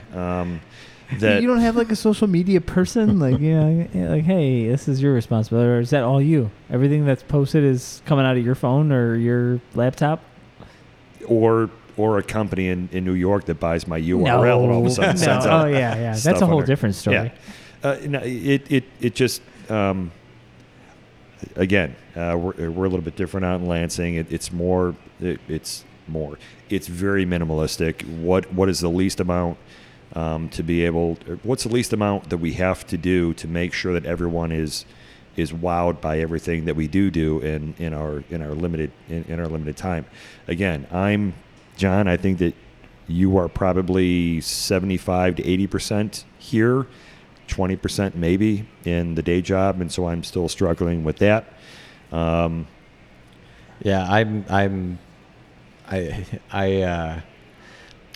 I'm like Horse Thief is my main job, is my main That's your gig. jam. Right? Yeah, That's your jam. I'm officially, as of this past year, I'm full time there, and obviously as I've been recovering from surgery, I've been a little bit more limited in my Surgery on what?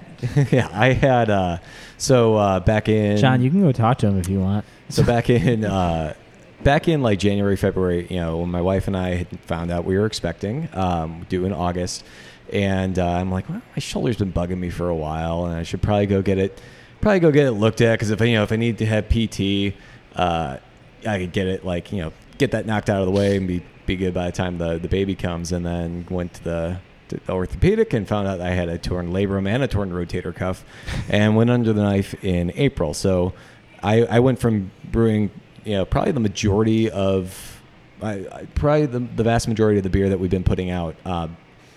Dave, has a day job. He's our head brewer, and he would come in at nights and help me with transfers and things like that. And he would work on the weekends. But Dave Williams, who I think is, correct me if I'm wrong, isn't Dave one of the founders of KS? Yes, yeah, Dave. So Chaos Homebrew Club in the city. He's one of the founders of that. So I was kind of running most of the day-to-day operations, like Monday through Friday, and then working festivals and whatnot on weekends. So as of April, I've been kind of sidelined to doing more of like the back office administrative, doing the brew logs and the accounting side of Desk jockey. Oh yeah, and then we took on a new cellarman too, Ethan, who's been coming along great, and we've been just working on training him. I've been working on writing our SOP and things like that. So just little things like that. But SOP, standard operating SOP procedure. yeah. So those corporate folks, Yeah. Dude, hey, you got The lawyer looked confused. Yeah, so. but no, he didn't. He didn't look. You got to think. A lot of the guys that are listening to this are a bunch of guys that are stuck in their cars for like 45 minutes. I'm a former They're probably commuting. I'm a former to a place accountant, that so I has just got really standard excited when you operating. said SOP. So at any rate, yeah, I've had a little bit more free time now. What were we even? Torn labrum. Torn labrum. So, Yeah, here's what it's going to Your look fucked like. up shoulder, In bro. about 10 Look, years, look at it's going to be a complete So, yeah. reconstruction. See, he's got the old school scars. Oh, yeah, you yes. probably have like a nice new school So scar. I had the arthroscopic surgery, so it looks like I was. He just barely I- punctured the You skin. guys saw that video? I just saw it online when we were at or on the TV at Horse Thief a little bit earlier. About the Seattle Mariners pitcher who got attacked by the bald eagle when it flew onto the field. It was Whoa, supposed to be like I an did over not see thing. that. It like landed on his shoulder and stuff. So it looks like just like a bald eagle just took Yeah. its talons and dug it into my shoulder. So How did I miss that? Yeah. Damn it. And apparently it was the only Canadian player on the field. America! I know, and everyone's like, yeah! "That is the most American thing I've ever seen." Ted fuck Nugent's that. writing a song Oh my about God. that That right maple now. syrup sipping son of a bitch. Sorry, I apologize. I don't mean that. I love Canada. Go ahead. Yeah. But so at any rate, I've been sidelined a little bit as far as like the brewing things go. But aside from that, what was our main? Mark asked 2 questions. One was the role of social media in selling Right. beer in 2018. Second, what the hell is wrong with you? So the first, The second one was, I think, what was your philosophy in terms of how you Got were going it. to approach brewing, and what were you going to brew, and, Right. and That's to on what track. extent so to what extent are you influenced by what people Yeah. want versus what you want to brew? Right? So I guess where I was going with that, with the Thank social you. media part, was I have a lot more time to spend on social media now, and that's probably more a net negative because I obsess over the products we put out, and someone says one of our beers is too high carb, I go and immediately check and try it and be like, okay, I think it's okay. I think it's within range. Or someone, That guy's a fucking moron. and No, I you think don't say everybody that. You gets don't those. say that. I think everyone gets those like 1-star. I don't like stouts type of reviews, and you kind of have to just okay. I'm just gonna set that one. you over got there. you got a 1-star review for this beer we're drinking, which is a gold medal winner. Yeah, So, what the yeah, world that- beer is Beer this, Cup. by the way? Yeah, I so meant to ask this that is myself. the one we have is you, our John. beer de Because they velour. thought one was the best. Yeah. Yeah, number So- one. This is our Came beer first de or velour. last? It's a French and Belgian style beer de garde. We brewed it brought it back to enter it for Great American Beer Fest back in October out in Denver. Won silver there, and then we're like, all right, that was pretty cool. So we decided to brew it again for World Beer Cup, and this time took You got a gold. gold medal, and I saw the review. Which is outstanding. yeah, And I it's- read when I saw the review. Was it the one that said it was I got stoutish? nauseous. I got nauseous Because at it was thinking- darker than straw. In the- in It's the like review- an amber. The review was literally left the day after you won the gold at the World Yeah. Beer Cup, and I got nauseous reading Yeah, it when I saw I mean, but part of that too, you have to realize that everyone's has their own palate, and there may be some beer styles. I think I'm in the vast minority, if that is such a thing. Fast food. Where That's it. yeah, accurate. I'm coining that term, but Yes. like I feel like there's much a minority of I appreciate pretty much every single. There's not really any singular beer style that I just don't like. I always hear like, oh, that's pretty good for a light beer, or it's pretty good for a stout. Like you always has that like qualifier in there. Don't like sours. Yeah, I mean too. it's like I think I'm in the minority that I kind of feel like I really enjoy almost every single style of beer.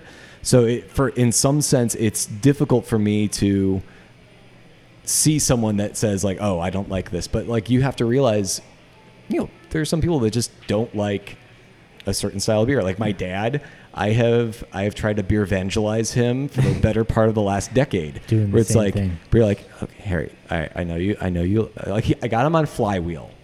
I got Nice, him on Flywheel. nice. Metropolitan. And- beer. Yeah, Yeah, I good beer. love that beer. Yeah. And I brought some of the new Firestone Lager out. I even Give him got this. I even Give got him whatever I'm drinking out the of here. Dortmunder. Yeah.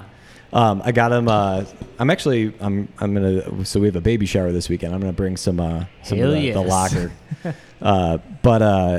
But at any rate, like you can beer evangelize as best you can. But like, there's some people that just don't do hops. There's some people that just don't do coffee, don't do stouts, and no matter how good of a beer style it is, you kind of have to accept that some people just don't care for that.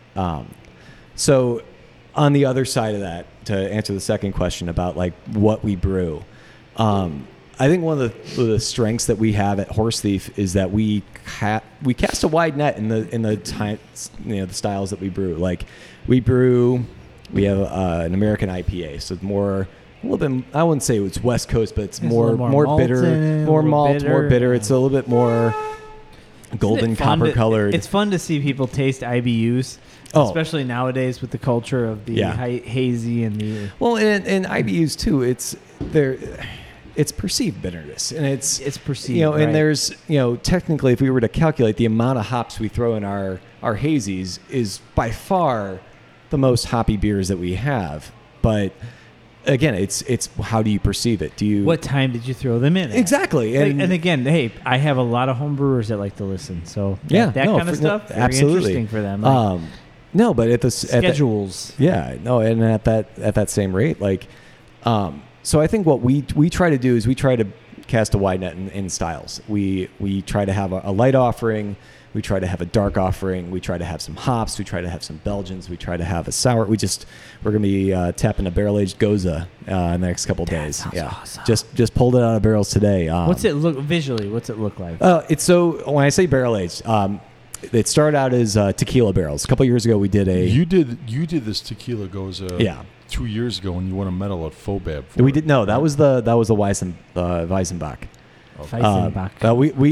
I really liked that. So we did a And margarita Goza. You put limes in it, right? Yeah. So the Goza This beer. we got some, This beer's fantastic. You need to try this. yeah, we got some You did it 2 tequila years ago, barrels. right? Yeah. Was it 2 years ago? Yep. It was great. So we got some tequila barrels, brewed a Goza, threw it in there, and then when we pulled the Goza out of the barrels, put some orange and lime peel on it, and then it tasted like a margarita. Is It this was- what you're doing now? No, Currently so this as is well? this is the Okay. same barrels. Barrels are pretty much neutral at this point. Okay. But it still has a really nice oaky character. Just based in the time it spent in the barrels, you had a little bit of evaporation. So What tequila barrel was it? What was it? So that's the thing with tequila barrels is I wish we knew. What? So But Really? correct me if I'm wrong. I don't want to feel like I'm losing my mind. You brought this to FOBAB. Wasn't this at FOBAB 2 years ago? yeah. Okay. We brought that beer to FOBAB, but yeah, so tequila barrels are notorious for being of suspect quality. They leak. So like a lot of times they're emptied. Don't talk about Mark that way. So I turned the water back on and I left it on. So we got these barrels from a barrel broker out of Wisconsin, and when we picked them up, he said that, you know, like the problem with tequila, and I guess with rum barrels at the same point, is that when they're emptied, they then have to go from the distillery to the border. Yeah. And then however long it takes to get to clear customs, to Mark's wall. they then go to, I think somewhere in Texas, and then they have to make the trip up here. So he's like, by the time you go from the day that they're emptied, The wall. they're like 2 months, maybe. The wall. So like, you know, a lot of times, I mean, we went up there to pick out the barrels, and the guy was awesome. He water tested them for us. So he put some water in them, and the first rack of barrels leaked like sieves. So it sucked too, because like those ones smelled awesome. Popped the bungs on them, and they just like awesome tequila character. That's what she said. You've been waiting so long to Yeah. deliver that line. Yeah. He even asked before, is that So- appropriate? Yeah. So at any rate, so we have a barrel-aged Goza coming out, but that's just one of the styles we try to keep. So is the barrel age Goza, like, is there any Just- song and dance to it, or No, is it just it's it a is- Goza it is straight and it's been Goza. in barrels? So it's 100%. We fermented it in barrels, and then it aged in those barrels for probably another. So once fermentation was complete, it was probably about another 8 to 10 months just sitting on oak. And Like Neil? those barrels were pretty much neutral at this point. But yeah, it's got a nice kind of oaky. You get a little bit of vanilla on it, like a nice little refreshing brininess to it. It's a pretty tasty beer. Like we're just trying to cool it down and then probably carb it up, and hopefully it'll be on this weekend. That's great. But The only reason I asked is because, keeping with our South Side and theme, and then we talked earlier about the. Let's see, look at him. He's already breaking everything. He comes back for 1 second after his bathroom trip. Everything's destroyed. It's the table. But no, I talked to the guys over at Windmill, and Mike, their assistant brewer over at Windmill, he created this, and it's not barrel aged, but it's a pink lemonade Goza that he does, and it's just it's such a delicious beer. And then he recently did a kiwi one, I believe, but it's same kind of concept, and it's something that I've seen recently, not. Locally, I mean, just everywhere that I've seen a couple of places like Moore and Microphone, and like I said, Windmill hit it. But this style of like a sour or a goza that's like thick. It almost has like a body to it. Kind of like you know? those. Was that kind of like what the big fruited Florida Vices are that you keep hearing about? Like, yeah. Yeah, but it's something that I'm interested in. Mhm. It almost is like, hey, we got you guys on board with the hazy IPA. Now we're gonna try Yeah. to bring you in deeper into the fold. Like, Yeah, check it out. and It I think- looks hazy, I think- but it's red. Or the blueberry one that you gave me earlier, where you slapped an orange on the rim. I mean, what's that? What's that beer? That's a blueberry wheat. It was a wheat. Yeah. Yeah. Yeah. Blueberry. It's our Rogue Wheat recipe where the grain bill is a little over 50% wheat, and in that beer we added over 100 pounds of blueberry puree. Did you get cheap on us? You just 100 pounds? That's it. It was it was not cheap. It was No, not yeah. a cheap beer to make. But that was the sarcasm, John. I know. But yeah, it definitely is. It's got tartness, but it's not it definitely doesn't approach a sour at all. But it does bring a lot of tartness to it that we've gotten a lot of good feedback on. So it's actually the third time we've brewed it in the last 3 months. It's Because got that folks keep thicker. asking for it it. gives you a little more than normally on something like that, a blueberry wheat. I might be like, oh man, that's totally. I could drink 10 or 12 of these, but but when I'm drinking something like that, it's like it actually brings a little texture and a little mouthfeel, because that's something that trend wise and being on trend with the New England and all that stuff. That's a part of it. A part of it is that mouthfeel. It's not just like the lack of bitterness and the hop tropical, all that stuff that comes along with a New England or a hazy or a double dry hopped IPA.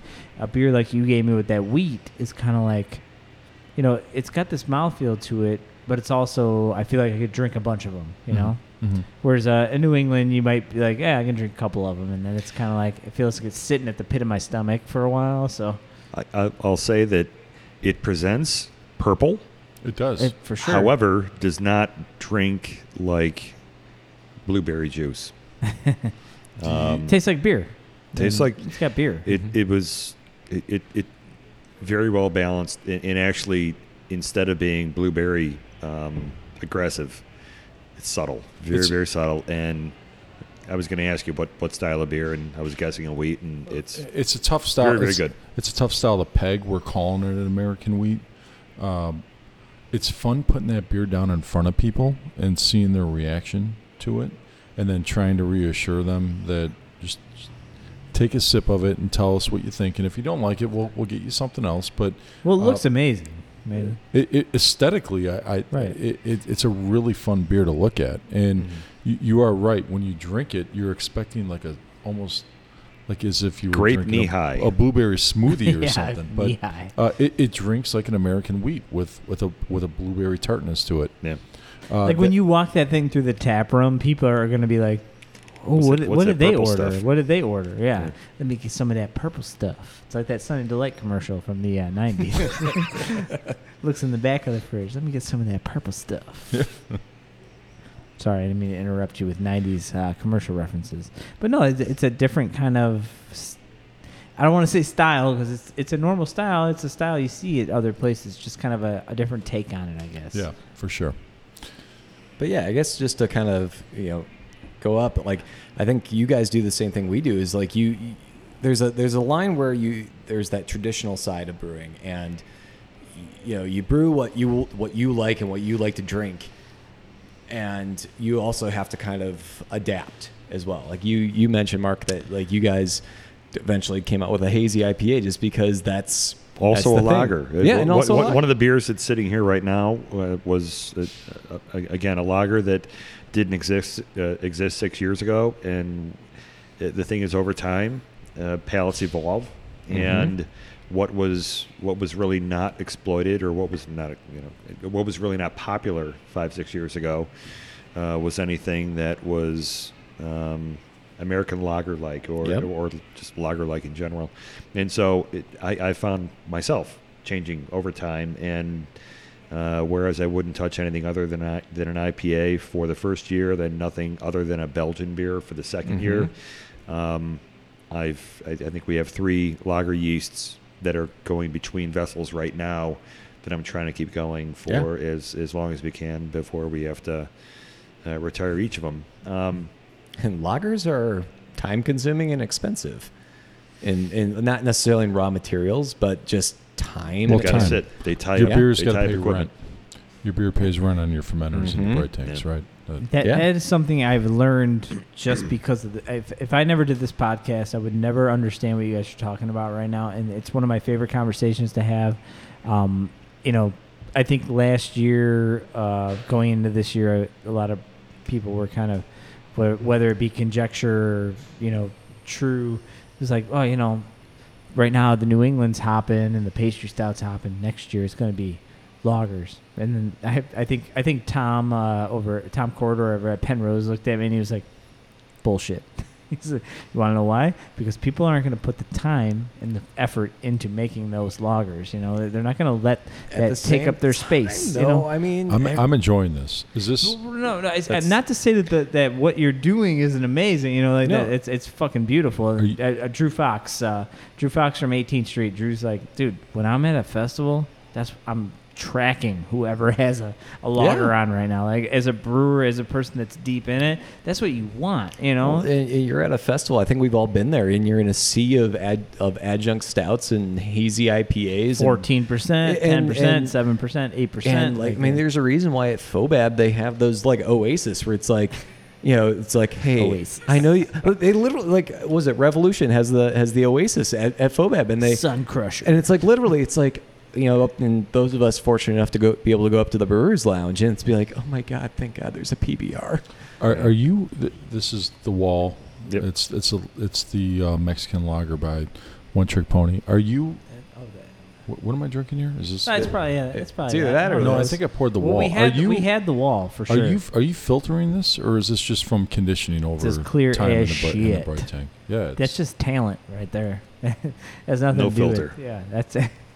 Can't afford it. Hashtag That's no Mark's filter. motto: no filter. No filter.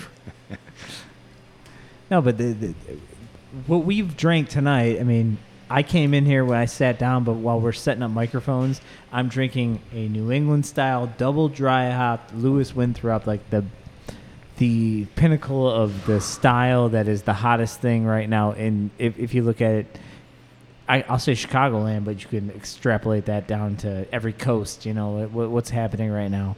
And then we kind of worked our way back, as we sat down. Blueberry, the blueberry wheat. And they walked in the Belgium with, sour. yeah, from Horse they Thief. walked in with the Horse Thief Hollow and the Wall from One Trick Pony. It's like we kind of walked our way back into this clear thing, and you're like, oh, yeah, I forgot these beers exist. And these beers, when done well, are amazing. Yeah. Yeah. I'm sitting here with the same smile on my face as if I was drinking, your next s'mores marshmallow barrel aged. Yeah. What else can I?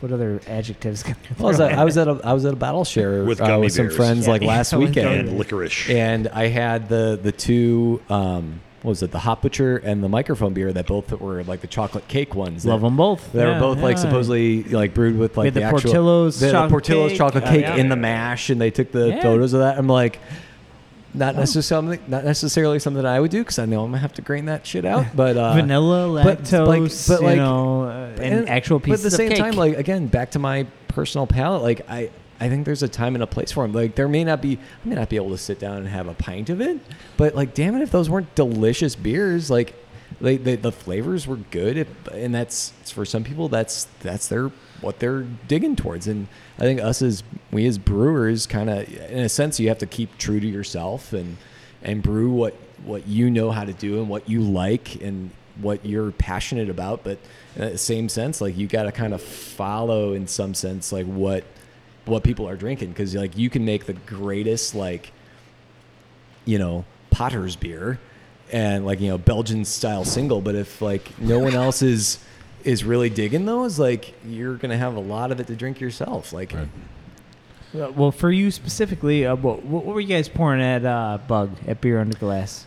oh geez, we had hazy, we had Got you. Pink Pom Pom, which was our we do that one for Mother's Day every year. It's our Hefeweizen with pomegranate and cherry, and then I think we had Golden Ratio, which was a Belgian yeah. Yeah, Belgian Golden Strong yeah. Ale that Good beer. it's a great beer, and it definitely shows the backgrounds of Dave and myself. Dave is a very engineer and mathematical and very Golden intelligent. showers, golden ratio. No, Well, no, no, no, but no. no. I've talked to Dave about this beer before. Yeah. So the golden ratio, I can't tell you Can't or wait explain for to you our- what the our math is episode. behind the golden ratio. But it's like that whole his beer. his grain bill Yes. Yes. is based off of Yeah. the golden ratio. Yeah, so the golden ratio is everything is in proportion to the next thing. So Right. Yeah. the base malt is proportion to the Munich, which is in proportion to the crystal malt, which is in proportion. And then the 60-minute edition is in proportion to the next edition. And it's not just 60. It's like a 60-minute edition, a 37-minute edition, a 7. So Dave's brilliant and comes up with this recipe, and he's like, okay, here you go. Where meanwhile, myself as an English major, and I taught English for 7 years, I'm trying to figure out what my brew schedule is. Okay, so if the boil started at 8:56, the 34-minute edition goes in. Oh my God! Really? Okay. I- That's kind of what I understood when he was. Yeah. I recall talking to Dave Williams about 4 years ago, and he was beginning to explain this to me when I had already been at the bar for a couple of 18th rebellions, and I'm thinking, wow, 60, 15, and 1. I got that down.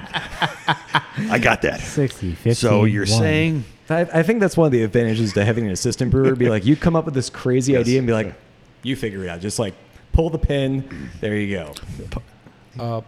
Joe Bobby, can I ask you a question? Can Yeah. we ask you a question? Please. You and how What's long the have you question? been? How long have you been doing this podcast now? Since December 2017, so Okay, about so you're- 6.5, 7 months, Okay. somewhere And- ballpark.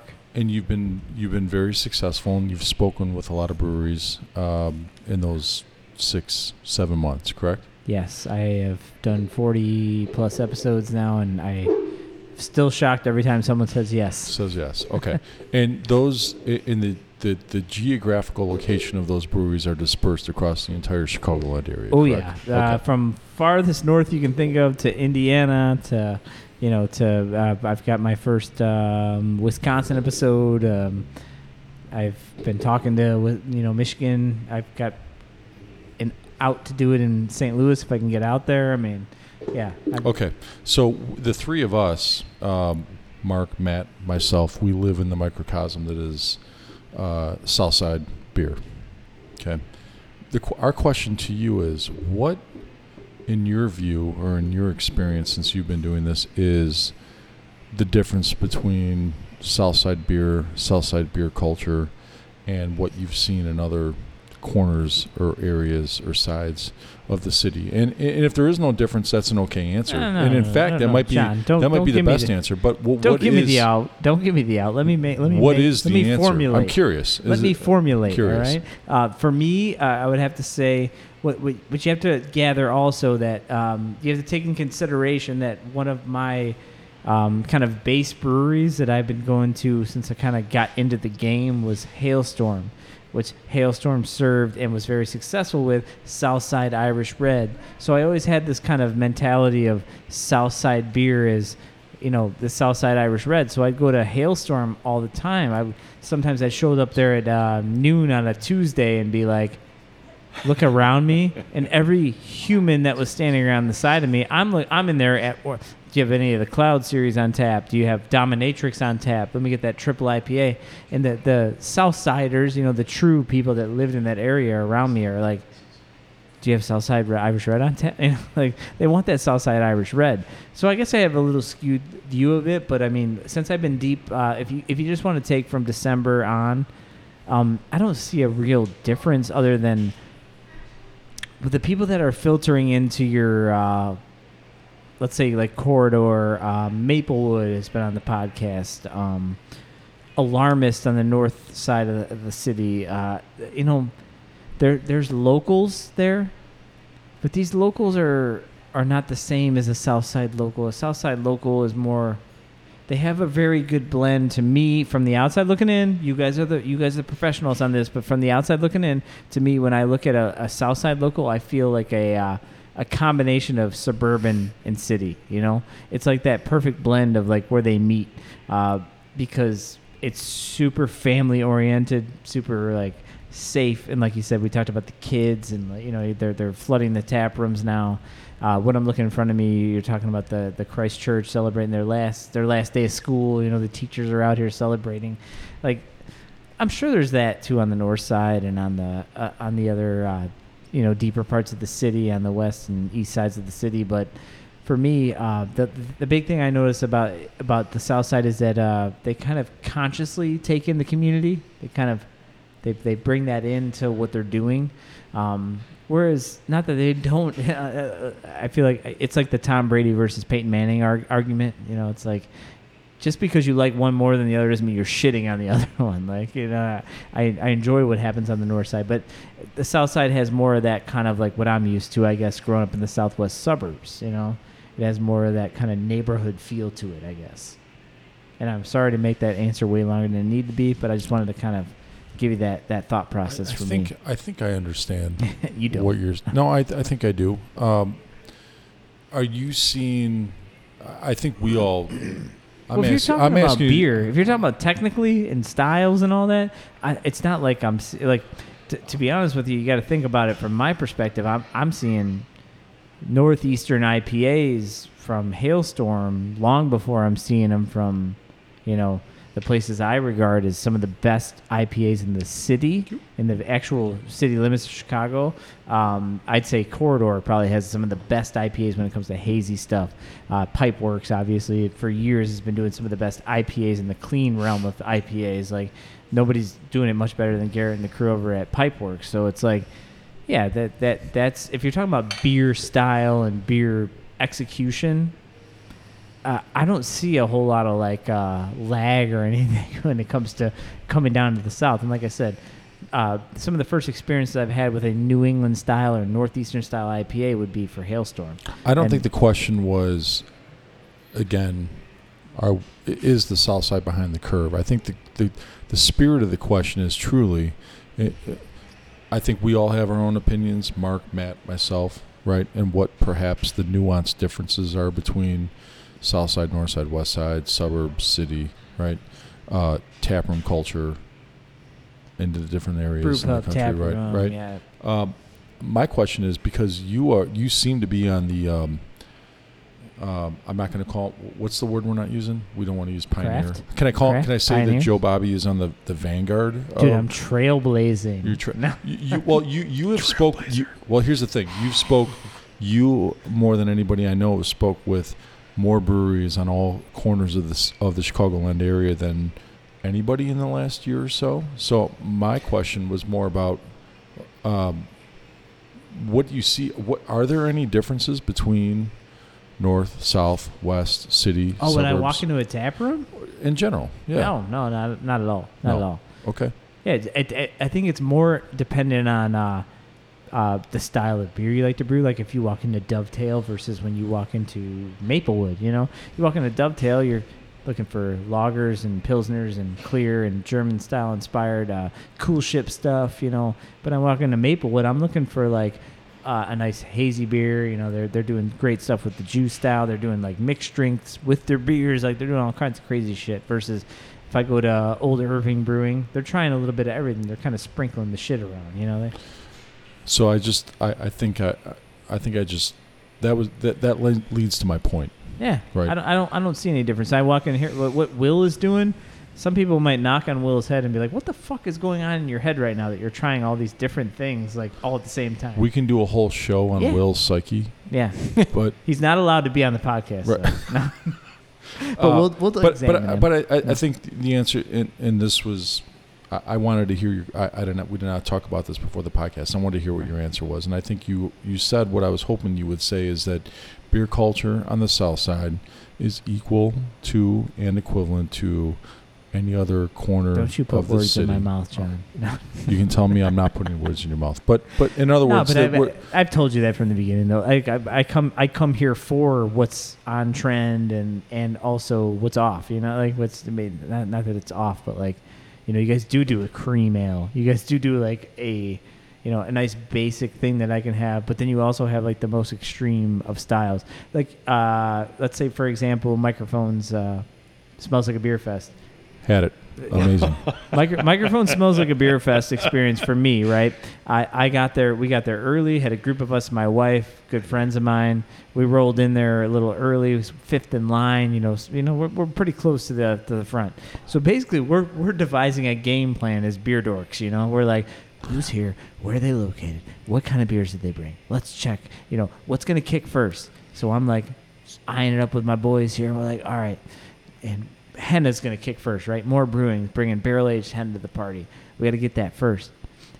We're an hour early before the fest starts. I see this guy, fucking John over here, mucking it up with all the local brewers. So I'm texting him like, hey, I can see you right now. We did the podcast together. He comes and brings me a high life. We're sitting here talking to each other. We took a little quick picture for Instagram. We're chatting each other up and then get back in line. We roll in there. It's like, I'm putting John's beer, which I've had, so I'm like, I've been to his tap room. I'm going to go get all this shit I can't get. There's places from Nashville, there's places from Colorado, there's places from Portland, Oregon, getting it, and then we're all feeling pretty good, and then by the, towards, midway, maybe, not even midway, Will's standing there behind your box. You had gone to take care of a fire in the tap room, whatever was going on, and Will's got a tiramisu stout on. Barrel-aged, I believe, as well, right? And me and the 4 people I'm with, my wife and 3 of my closest, beer snob asshole friends, we walk up there. Yeah, exactly. we go up there, and we're all just staring at each other like, what the fuck did Open Outcry bring here? Like, what did Will do, or what did John and Will decide to do with this fucking tiramisu stout? I've never had anything like it. And meanwhile, we juxtaposed to the beginning of the fest where we're like, barrel-aged Henna, boom. Let's go to Jay Wakefield. Jay Wakefield's down the corner. Boom. Weld Works is right there. So we're gonna go hit all those up. We're like, what were we sleeping on? Why were we waiting on Open Outcry? Well, worked out for us. And it's halfway through the fest, we got to have one of the best beers we've ever had in our lives. So that's kind of my perspective on Southside beers currently. That the fact that you can do that. Bug the same way. I came up to you late at Bug. Mm-hmm. I'm taking video, talking to a friend of mine I haven't seen in forever, and I walked up. I'm looking at Hot Butcher, which I've talked to Jeremiah and Jude a million times, and it's like I've had everything they had there. And the Weirds Mobile was on. It was cool, Sasan and all that. And I looked at you guys, and there was people at your tent, and I'm like, hey, I've never had Horse Thief, but I'm gonna go over there. I'd never been to the tap room. Sure. And you handed me some IPA that I was like, what the fuck am I missing here? Like, why have I not been there yet? That was a Parallel. Yeah. I think we got that one on tap right now. Yeah.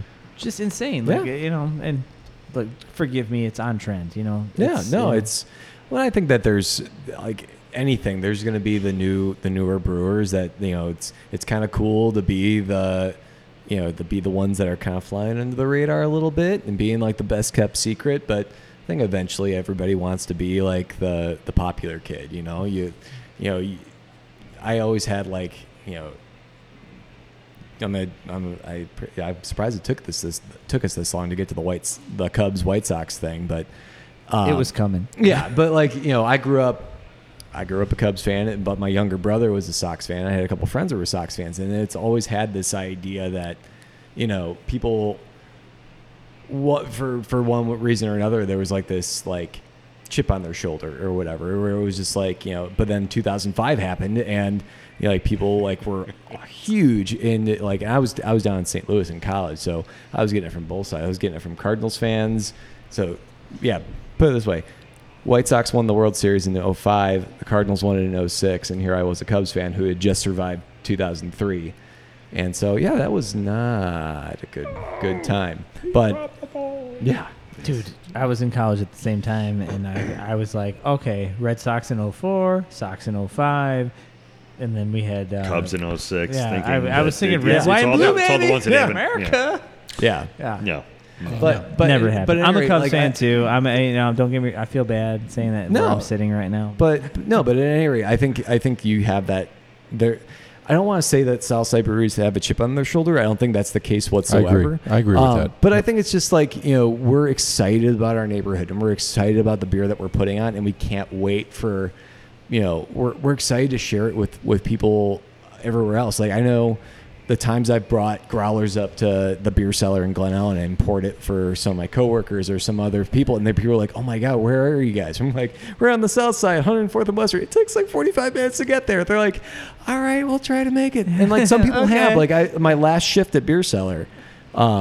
So between festival season and me getting busier at Horse Thief and my wife being pregnant, like we're like, okay, we need to cut one of these jobs down. So my last shift, two of our regulars had just come up from being at Outcry and Horse Thief, and they were coming in. They came into beer cellar to have their last beer of the night, and before they walked home, and they're just like, they were talking about the beers they had. I think were talking about your hazies here and the Speculator and other stuff they had at our place, and it was just like, I mean, I think I wouldn't say that any of us have a chip on our shoulder. I think it's just that we're excited to get people down here and get people to try our beer and to try to see that, like, hey, we're just another neighborhood in the city. You hit that right on the head. That's exactly right.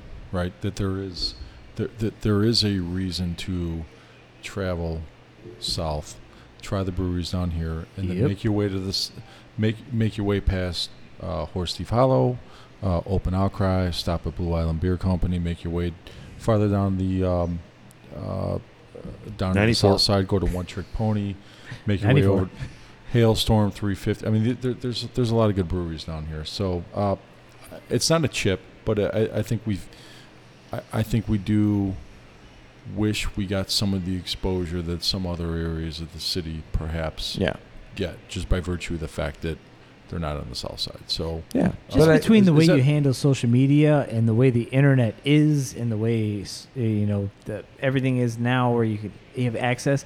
Like, I feel like that's super beneficial because people can seek it now, rather than being handed the information. They're being able to find the information themselves. So. And that's how it worked out for me, where I was able to find you guys, and it's like you have a prominent presence on social media, so it's like it wasn't hard for me to get to know like what you guys were about before I ever stepped foot in the place. Is Open Outcry in general. For you guys at One Trick Pony, like I've known you guys forever. Like I said, that's word of mouth. My buddy Pete was playing open mics there, but it's the camaraderie in the business, I guess, and that's why I like having three people that brew and own and run breweries. Is, it's not a cutthroat game. I mean, which it could be very easily. Well, I turned the water on in the bathroom. I'm waiting for that sewer bill to well, fuck John. put John out of business. Yes, Joe Bobby, we're a little over 2 hours in this. Can I ask you one more question? I'd be happy to answer. Do you see a difference between the? Let me set the table for the question. I could tell you that all the breweries down here on the south side, we're all friends. We all communicate regularly. We all root for each other, and we all collaborate with each other, and we tag each other in things like social media posts, and as a general collective effort to try to promote Southside beer. Is that spirit of collaboration or cooperation, you think, consistent in other areas? Yeah, I don't want to give you the answer you don't want to hear, but for me, let me preface this by saying one of my favorite social media posts I've seen in the last 6 months was you standing there with Josh at Hailstorm, like, hey, we didn't have enough oats. And we were trying. Oh my God. I think you were brewing Open Interest or something. It was it wasn't day of. It was day before. And right. Apparently, I don't know if you guys did you hear? Country Malt said that there was storms somewhere in the Kansas, and there was all the oats to supply the Midwest were on a couple trains that were delayed, and there was an oat shortage at Country Malt for about a week and a half. We couldn't get any. So that's the story that I dictated to them. Yes, we had all of our oats. One Trick Pony. Our New England IPA was fantastic. To the gills with oats. You know what? 100% oat IPA. Yeah, it was a full-on hundo%. Watering was a dream. The folk 9 hours. The folks at Country Malt are great. They got about a quarter of the way through their explanation. I'm like, okay, I don't give a shit. Can I get oats or not? They're like, no. No. I go, okay, click, pick up the phone. Like, call Mark. First phone call I made was Hailstorm. Yeah. And they're like, you want oats? Come down and get them. Yep. I'm looking. You know, It was I'm literally. I do recall a minute that now. and a half. I recall it in okay. I'm yes, bored yes, halfway through my yes. day at work, and I'm scrolling through Instagram or Facebook, was and I literally see this giant man standing next to Josh with his arm around him, like, needed oats today. Hailstorm comes through. It and was says, 90 seconds between Country Mall told me that they couldn't give us oats to getting oats, and then Sourcing. an hour Fucking crazy. driving down to Hailstorm, picking up oats, and then me hugging that man Yeah. and thanking Thank you, him. Josh W. Right, You're the for best. sure. Right. So I know that sense of camaraderie and collaboration still exists in the brewing industry generally all over the place. My question is there any nuanced differences you've seen between the South Side and No, you know what? You know what really seals that in though? It avoids going the other direction. And dude, trust me, I don't know every dynamic that happens between breweries from where and where, but I mean, from what I've seen with you guys and with Hailstorm, and the fact that you reached out to these two that easily, and they're like, yeah, we'll come over and do it on a Thursday night when like we don't have anything better to do, you know, or have families to deal with or anything else, you know. They're sitting here giving me over 2 hours of their time. Matt's wife is only 7 months Yeah, pregnant. that's no, all good. exactly. That's exactly She was the point She I'm was 8 months making. pregnant last month. I'll grab some rainbow cone on the way home, provided they're still open. Some It'll quartz. all work out. But one of the common links I've seen, and maybe you guys, I know you know him, John. Maybe you two have some sort of background with him. But Brandon Wright from Workforce Chicago Brew Works, he's been a very central figure since I started this podcast. As everybody seems to have a story about something he's been able to come through for, or you know, whatever it is, and that holds true with all the way up to the north side with Alarmist and Old Irving Brewing Company and Forbidden Root, and they're all just like, you know, corridor. Like we work together, you know. It's I think Brandon may have bought our first conical fermenters from that. us. Is that right? That may have been in the podcast that Yes, Brandon and I did. and they were plastic. When plastic was the only financially responsible option you had, and we used. Let's see, I think I had 4 of them, and I believe that came up in the podcast. and used it once, worked perfectly. Used it the second time, or used the second one, and there was an 8-hour day of just cleaning up. I mean, they're unjacketed. They're sitting in a glorified. It was a cooler, and so bottom line is, ultimately he wanted to buy them, or they were looking at opening, and someone wanted to buy them. Word comes to me 2 weeks later, like, oh yeah, somebody wants to buy the conical fermenters because they didn't work in the space that we had. Yeah. If we would have had a but better they could spot, benefit someone else to keep if we going, would have had a better you know? spot, Right. exactly. And now, and I don't know when you're in your podcast, but tomorrow is actually Workforce's 4th anniversary they party. Double day, Friday and Yeah. Saturday. They're rolling. Yeah, No, and you, Bra- guys and are Brandon's- actually, you guys are in a queue right now. Can you believe it? I'm that good right now. I still have Forbidden Root that I haven't gotten out yet. Like I still have a Oh, whole damn. podcast before you guys. Yeah, Brandon's one of So those cool. guys. Brandon's one of those guys that everybody.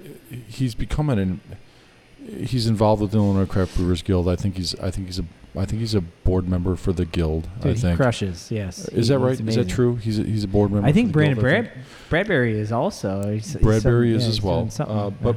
But Brandon's one of those guys that a lot of us that have started in the last couple of years called and seeked advice from, and he was always willing to share his thoughts or talk about where don't do this, do this, and he is, I think, in terms of Southside breweries, he's one of those guys that a lot of us seek out as resources. Mark Kokel being one of those as well. I know you were for me when. I believe the phrase was "Don't fucking do it." Yeah. Don't fucking do it. Yeah, Kokel. I think it was or 5 years ago. Don't In fucking fact, do it. Don't fucking do it, that It way. was about 4 years ago when I met with I met Mark through a mutual friend, and him and I sat down and had some soul searching type conversations. And the one thing he said to me, Don't fucking do it the that one way. thing he said to me is like, "Don't fucking do this. Don't do it." What I'm did he pitch you a brothel or something? What did he? No. What did he pitch? No. What did he pitch no, you? No. You haven't seen the back room. Oh, I've seen it. So what made you say no? Not like that. Okay. Go, About to get real now. It's about to get real honest right up in here. I tried opening a brewery here in Beverly with a lot of folks from the neighborhood at a time right before the financial crisis hit, and then when that hit, and banks stopped lending on a moment's notice, I was sitting there with the best plan, with the best, most right population. Least funded, best plan ever. Well, no, it was. Well, yes, exactly. Yes, ultimately, when every bank said no, we still had a loan to do another spot, and then that didn't happen for a handful of reasons I'm not going to get into. Bottom line is that this Save that for your own podcast. This goes back this whole conversation. This is cathartic to have, and it goes back a long, long, long time. And thanks for having me out, John. But I'm out here. Boom.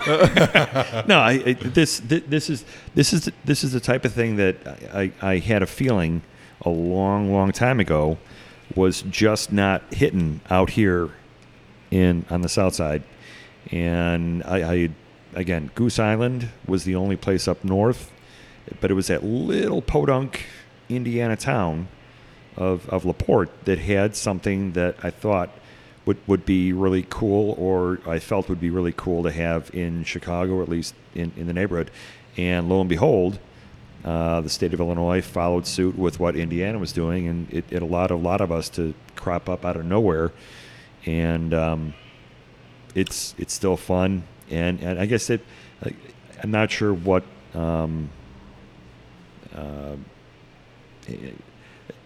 I'm not sure the folks that are listening that, how many of you are coming from the southwest suburbs, northwest suburbs, Iowa, outside of Illinois.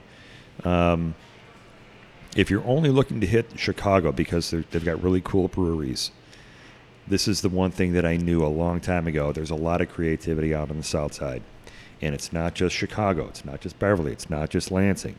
It is Tinley. It's Romeoville. It's Crete. There are places further south that have just as much to offer, have just as much, or have just as many beers that'll knock your socks off when you're not expecting it. And that was, at least when I opened, that was the idea. Don't promote, just knock their socks off when they come in, and it's gratifying to see that Southside has really followed through. Now the challenge is to keep it all going. Yeah, I didn't used to follow hype and social media and Untapped and Twitter, Instagram, Facebook like I do now. So for me, in my beginnings, it was like you said, it was walking through the doors and getting my socks knocked off. And that would be Hailstorm, and Workforce also played a role in that. And I credit often Brandon Wright at Workforce Chicago Brewworks for kind of starting this podcast. Like, Brandon was the 8th episode of this podcast, and up until then, like, I had Penrose on as the 5th episode, and I was like, Penrose is going to be the one that kind of like blows this, it's going to get it going. And then, Penrose did well, but then I did Workforce, and I was refreshing stats on my web browser, and I'm like, another 100 downloads, and I'm like, why the fuck is this growing so fast? Well, it's because of Brandon. He's right. He's a revered guy, and exactly, not just in Southside beer, but Illinois beer in general. I mean, everyone respects him, and everyone appreciates him generally, right? So every there's a couple episodes that hold like milestones for me specifically. At 43 episodes in, it's like, my first episode was a tap room. It wasn't a tap room. It was a slashy, that they call in the industry. So Iron and Glass and Romeoville. I go to Iron and Glass all the time. That's great. My first brewery wasn't even open. 3rd episode. They weren't even open yet. They were scheduled to open in a couple months. Will County Brewing. Sure, that's great. Then 5th episode was Penrose, and it was like, Penrose, okay, everybody knows Penrose, everybody's had sours from them, blah, blah, blah, and then, I had Metal Monkey on, and then Metal Monkey was like, they were established or in Romeoville, but it's still really close to where I started from. And then I got out to Workforce in Plainfield, and it was like people started downloading the shit out of it. Then episode 10 was Maplewood, the first city brewery, and it was like, I got a Chicago brewery on the podcast. It's been canning beers and at Binny's Beverage Depot for how long, you know? And then it just started hitting. And then episode 19 or so, I don't know, you were like 20, 21, something like that, Open Outcry. And John started promoting it. And all of a sudden, the numbers just started getting crazy. Now I don't even check them anymore. Now I'm just like, anybody that says yes, I will take you. I appreciate, anybody wanting to sit and talk to me. That's the best way to grow the podcast. But it reminds me of like that South Side mentality of like, build it yourself. It's does that make sense? Build it yourself. Like, do it yourself. Put your own blood, sweat, tears. Put your own personality on it. The bootstrap shit, right? I hate to say bootstraps because bootstraps now in the current 2018 context is like, that's not cool. Yeah. It isn't? But no, I think it's cool, John. But build it yourself. Build right, it. The way Ultimately, you have portrayed in the ABC media nowadays. There's a certain degree of, unless you build it yourself, you can have distractions and too many, a paralysis by analysis. Yeah. I learned it a long time ago, and so it's. Did you hear that? Stop checking Untapped. No, I'm deleting the app as we speak. I'm kidding. No, you have to Q&A. It's Q&A. No. Well, for John, when I see John out back shooting hoops, on his Instagram, I'm like, I want to go drink at that place. That guy's out there just fucking dropping some turnaround J's on people, like just having a good time. Like, that's the kind of places people want to drink at. And we talked a little earlier about the cone. We talked about the Rainbow Cone collaboration. Even a guy that just because of the podcast, I met Nick Jacuz. He's a afternoon DJ at the River. You got a video of you and him playing basketball, or like you guys had played basketball the one day together. But Nick was out at your place and at your place at Horse Thief, and he was at Open Outcry for that release. So he went and tried the flight. Oh wow! Like yeah, Nick's a great guy. He's a great supporter of this industry, and specifically Southside beer. I mean, he generally talks on his social media platforms about all Southside breweries that he visits, and he's just a really nice guy. He called me one day and he's like, "Hey, I'm interviewing John Bitterman for something I want to do on the river, 95.9 the river." He's like, "Would you want to come?" He's like, I'll plug your podcast, that kind of thing. And this is early days. This is the 7th episode of my podcast, And I'm like, yeah. So he's a good dude. He's local. And the early days back in January this year? No, it's literally, you nailed it. It was exactly in January, Joe Bobby, can I ask you one more question? Nope. I'm going to say no, but yeah. Click. I mean, yes. Yeah. Boom. 2 hours and 29 minutes. This is over. Question. It's a quick question. Have you gotten this? Have you drank this much on a podcast before? Oh, yeah, absolutely. You have? Really? Oh, yeah, way more. I was going to say, we still have a growler in there. Yeah, I was going to say, this is light. This is light for most podcasts. I still got the sherbet. I'll be honest with you. I don't think I've drank this much in weeks. Well, because you're busy. It's usually when I'm around Mark and Matt and good human beings. Is that what you meant by that? Something around Mark and Matt. Positive influences. Yeah. Influences. I dude, the corridor episode that I did with Saint Laurent, they were popping like Hill Farmstead and all this shit. I was like, no, this is not worthy. I'm not worthy of what you're opening right now, and not cool. No, I've definitely had way too much to drink on a podcast. This is going to be up there. It's going to be there, but not quite. But the importance of what we're talking about right now is what I want to kind of bookend here. I mean, we're 2 hours and 25 minutes in. You guys have lives. I don't want to keep you any longer than this. But let's bookend with a little. I mean, the whole thing has been about Southside, but what are you doing? Like, what's One Trick Pony got coming up? What's One Trick Pony philosophy? I mean, we haven't had you yet on the podcast, so we haven't had your full backstory, which I plan to if that's okay with you. What's coming up? Sorry, what's coming up is a rededication to what started in 2012. What started in 2012 went back, to 2011 at least in the kitchen and in the garage and then the basement. So some of the basics. I think that along our path the last few years, I think that there's some other styles that we haven't really played around with that we are now. I think that we got the original idea behind the phrase one-trick ponies. I'm not going to be a fucking one-trick pony brewing the same fucking IPA all the time.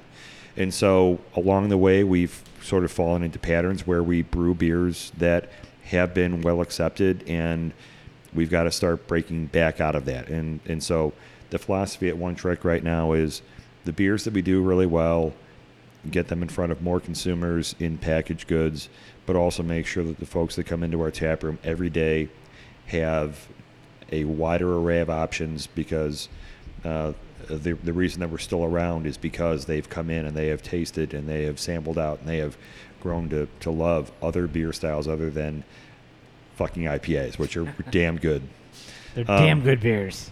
So that's really what's coming up out in Lansing is you'll see us a little bit out there more and more, and without getting out over our skis. Yeah. Quick. Go ahead, John.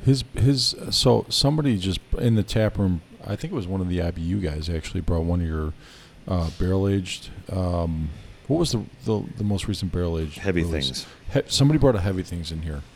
It's amazing. Had that one. It was amazing. So I've seen Heavy Things. I think you've released Heavy Things a few times now, right? So you're and I was in your tap room not too long ago, and I saw all the barrels. So your barrel program seems to be ramping up a little bit as well. We're also trapped by the space that we have, and so what's going on is also a discussion locally with where we go next. And so time will tell, but we need more space. Thank you for the Heavy Things comment. Heavy Things has a lot to do with. It was amazing. It was a great dynamite beer. Yeah, a gentleman. Was it? By the name of rye, Jonathan, right? Jonathan Hickey. Was it rye? Was that a rye barrel? That were Willette bourbon barrels. Ooh. Yeah. They were good. Yeah. Forgive the rose petals falling at your feet right now, but well done. I don't feel them right now, but Willette, we were able to find I think 5 barrels, and I'm like, okay, we're doing those. We've never seen those before. We're going to get those and put Heavy Things into it. So Jonathan Hickey, great little brewer, and he's brewing out in Michigan right now, and so actually with Chris Betts, and so it's the entire industry, just camaraderie wise, brewed great beer, and he's brewing great beer out in Michigan right now, and here at One Trick, we're continuing to brew the beers that we started with and expanding on what we've been brewing over the last couple of years. So yeah, I remember it was one of the IBU guys that brought it in, and I remember my eyes rolling back into my head. Same way it felt about your stupid tiramisu. Barrel aged. What was it? Dark Pool? Is that Dark Pool base? It was a barrel aged Dark Pool of tiramisu. Yeah. Horse Thief Hollow, you're up. Yeah. So coming up, we are hopefully sometime this summer. Fingers crossed. Gonna be rolling out with one or two canned beers. Cans? Yeah, we're gonna. They taste better when they come in cans. We're looking at getting a mobile canning. To do a couple of runs just to sell in house. So keep your eyes on us for when those things are going to be coming out. Like I said earlier, we moved over got a sour Goza fresh out of the barrels. Got a couple collabs up our sleeves, and then we should be debuting our restaurant menu changes seasonally. So we've got a summer menu coming out hopefully in the next couple weeks. And then with that, we usually try to work with our staff and do training on okay, what beer styles we have seasonally pair well with the beer. And one of the really cool things that we kind of work at with Horse Thief is, one of the luxuries of being a brew pub. So we've got, 3 entities. We've got us in the brewery. We've got the restaurant. We've also got the bar. So we have a full liquor bar as well. So one of the cool things, Lizzie, our bar manager, we'll come up with beer cocktails. We'll use different beers in our barbecue sauces and different desserts and things like that we have on the restaurant side. So the three parts kind of work harmoniously to try to give the experience, to enhance the experience for our customers. So one of the other benefits is with me being laid up right now or not being able to do as much on the physical side is kind of working on, collaborating with those two sides and really kind of, upping our game a little bit as far as, the food and the beer and the cocktails and things, all those things kind of meshed into one. Plus, we got a couple of events coming up. We got do an event every summer called Summer Swelter. We do a Rattler, a big outdoor parking lot party for us. And there may be a couple other events here and there popping up as well. Some surprises. Yeah. Let me backtrack real quick and go back to One Trick Pony. Like, I hate asking these questions because sometimes people look at me like, "Why'd you ask me that? Put me on the spot." But like, what's kind of One Trick Pony to start with you? Like, what would you feel like? What's that general vibe you want people to get when they walk through the front door of? You walk in and it is still the feeling of I've walked into my neighbor's really cool garage and he's got beer on tap. That is awesome. That's the best way I've heard anything described as that, a or a cool basement. What better than to walk into than that? It's 100% accurate. And you also have how many? So they have a growler hanging. There's about 420. 420. Yeah. So there's that's those it? growlers. That's it. That seems like a weird number. It's a really That seems like a weird number. That's all I'm saying. But it was the last count. But what's really cool is I don't know where all these growlers come from, but we've got Zimbabwe. Not quite Zimbabwe, but Russian River. Russian River. We do. We have Russian River, and we've got the old Three Floyds ones before they stopped doing still with color to them, and so we've got them from Alaska to Maine. And it really was the brainchild of this brainchild of, you know what, we've got growlers to sell, got an idea. You've got something we don't have, because we started out with about 20 of them.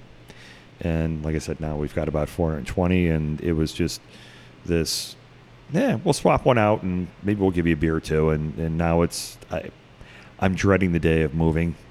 Because there's so much to take down off the rafters. And you still have music too. We still have music, and music is not always part of every tap room brewery. No. So Wednesday nights we have open mic nights with anyone and everyone that wants to come out and play, from ukulele to the harmonica to the xylophone. We've also straight beats, free flowing on. Over them straight beats. Anyone that wants to get up and play, we welcome them. Yeah. And then Fridays and Saturdays, usually throughout the summer, we've got acts coming in on the weekends, and so cool place to hang out. And again, the best frozen fucking pizza on the south side, and best Jack's pizzas you'll ever have. No. Yes, well, best fucking pizza. Kidding. And so, what else about One Trick? Stop on in, hang out, and if you can't find a vibe there that is so cool that you won't come back to, well, then you probably, find Mark. Yeah. Talk to Mark. Tell him this vibe sucks. Well, no, actually, ask for Joni and say, why is Mark? Yeah, that's why. Joni's my wife. I'm sorry. Love you, Joni. Had to drop that. Horse Thief Hollow, you're up. You have the greatest shirt on of all time, says Beverly, looking down on Chicago. Yes. So yeah, the Beverly shirts. So technically, one of the probably not as common knowledge unless you're from this area is that I think Beverly's the geological high point of the city of Chicago. That's 100%. So we were the bottom of the ocean at one point, but we were the tallest bottom of the ocean. Yeah, we were closest to the surface. Yeah. At one point. So we did a run of these shirts that says Beverly looking down on Chicago since 1890. I don't know for sure, but it's like hole 7 or 8 or 9 at Beverly Country Club is the highest really? point in wow. Chicago. Yeah, that's true. 87th and Western. You can look into floor 99 of the Sears Tower. Willis Tower, right? Whoa! It's called Willis Something Tower. No, like let's that, go yeah. Sears. Let's Yeah. go Yeah, Sears. let's go Sears. Yeah. I don't know We what- are I don't know all what over hole- 30 here, so we I don't know what hole it we is, but refuse it's- to call it the Willis But it's Tower. one of the it's one of the holes at Beverly Country Club. That's the highest point in Chicago. Yep. All right. So what was the Horse Thief is where we're going. Just That's, kind of it's about our horse, gener- our it's- general this vibe? Is your moment right All here. right. So Our the general question vibe- is, why is Neil not here? When I Ne- walk into Horse Thief Hollow, Yeah, what Neil's do I Neil's expect? actually Neil is managing tonight, so he was kidding, working. I'm So I was Bullshit. I I have no idea what Neil does. I apologize for saying that. Yeah. No. Well, I think when people walk into Horse Thief, they're probably going to notice the first thing I do, which is so a little bit of backstory first. Shop or the brewery used to, before we moved in, was an old carpet shop, and so just kind of think typical drop ceiling. Go in there, and it was just an empty building. And Neil was kind of poking around up there, and he was looking through the building. He went up on the second floor, kind of off the office, and opens up this kind of attic area and sees the original wood, just kind of those old time Chicago. It was Vaulted. it's a boat truss roof. Yeah. It's an amazing boat truss roof. Yeah. And so they- like for however long that carpet shop was there, it was concealed by this drop ceiling. And that moment, Neil says, is like, that's when I knew this was our place. So they spent God knows how long ripping that ceiling out to demo everything. And now when you walk in, you see this beautiful boat truss, like all wood roof, old time Chicago architecture. Beautiful spot. And you'll see, we've got the half wall separating the, we don't have the Fishbowl Brewery. We've got the little half wall separating the Brights from the customers, which for better or worse, is a little way to interact. Like so many times when I'm cleaning a Bright during the lunch rush, I'll have a guy pull up the bar, ask me what I'm doing. I'm talking him through. And I mean, that's part of the job Hey, bro, what are you doing up there? Well, it's better. I mean, I feel like like what we have here is almost like that fishbowl type thing where people tap on you're like don't tap on the glass. It agitates the brewers. Dude, you work here? Yeah. Sorry. My Yeah. favorite I've my been- favorite I've been question that are guy, is that's all. yeah, my favorite questions are when I'm cleaning up. I'm at the end of the 14-hour day and I'm just trying to clean a Bright tank at the end of the day, and you get this guy come over. He's like, "So, bro, you guys just get like shit faced all the time? You're like, do you just drink all?" I'm like, dude, I've been here since 7. I don't remember the last time I saw Yesterday. my wife this week. 7:00 yesterday. Yeah, and it's just like, Do you just get hammered all the time? yeah. But I mean, seriously, but like there's this kind of mysticism about brewing where I think people who, and even I'm guilty of it too. Like when I was in my late teens, early 20s, I thought like you just wore, it was just oompa music playing all the time, and you're, wearing lederhosen and stirring a couple things and turning a couple valves, and boom, you make beer. It's 90, but like 95%. No, you're- non-brewing. No, absolutely, It's cleaning. It's It's mostly cleaning. yeah. I mean, And growing that a is beard, literally that's it. pretty much Yeah, it. I mean, yeah, but yeah, I mean, I think that there is some like, romanticized idea about what we do here. But I mean, and I think the old brewer joke is that like we're glorified janitors, and Right. Yep. that's not untrue. But to anyway, get back to my point about Horse Thief is, I think we try to have local musicians in. We work with the Beverly Arts Center to have rotating art on our walls. We try to support local charities, try to support local events as much as possible, and that's just feeding into the kind of lifeblood of the neighborhood as best we can, and be part of it, support our neighborhood, and hopefully they support us in return.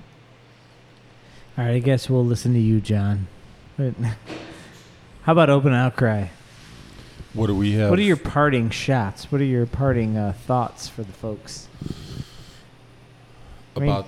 Bookend us. I mean, Bookend we us, started by okay. telling you this episode, this whole reasoning behind a roundtable between 3 breweries from the South Side was about the South Side itself. So bookend us, like you're ingrained in this community. This is not a fly-by night. This is not a, we'll pitch in where we can.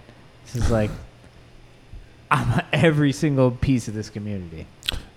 So what Matt just said, that's our approach to branding and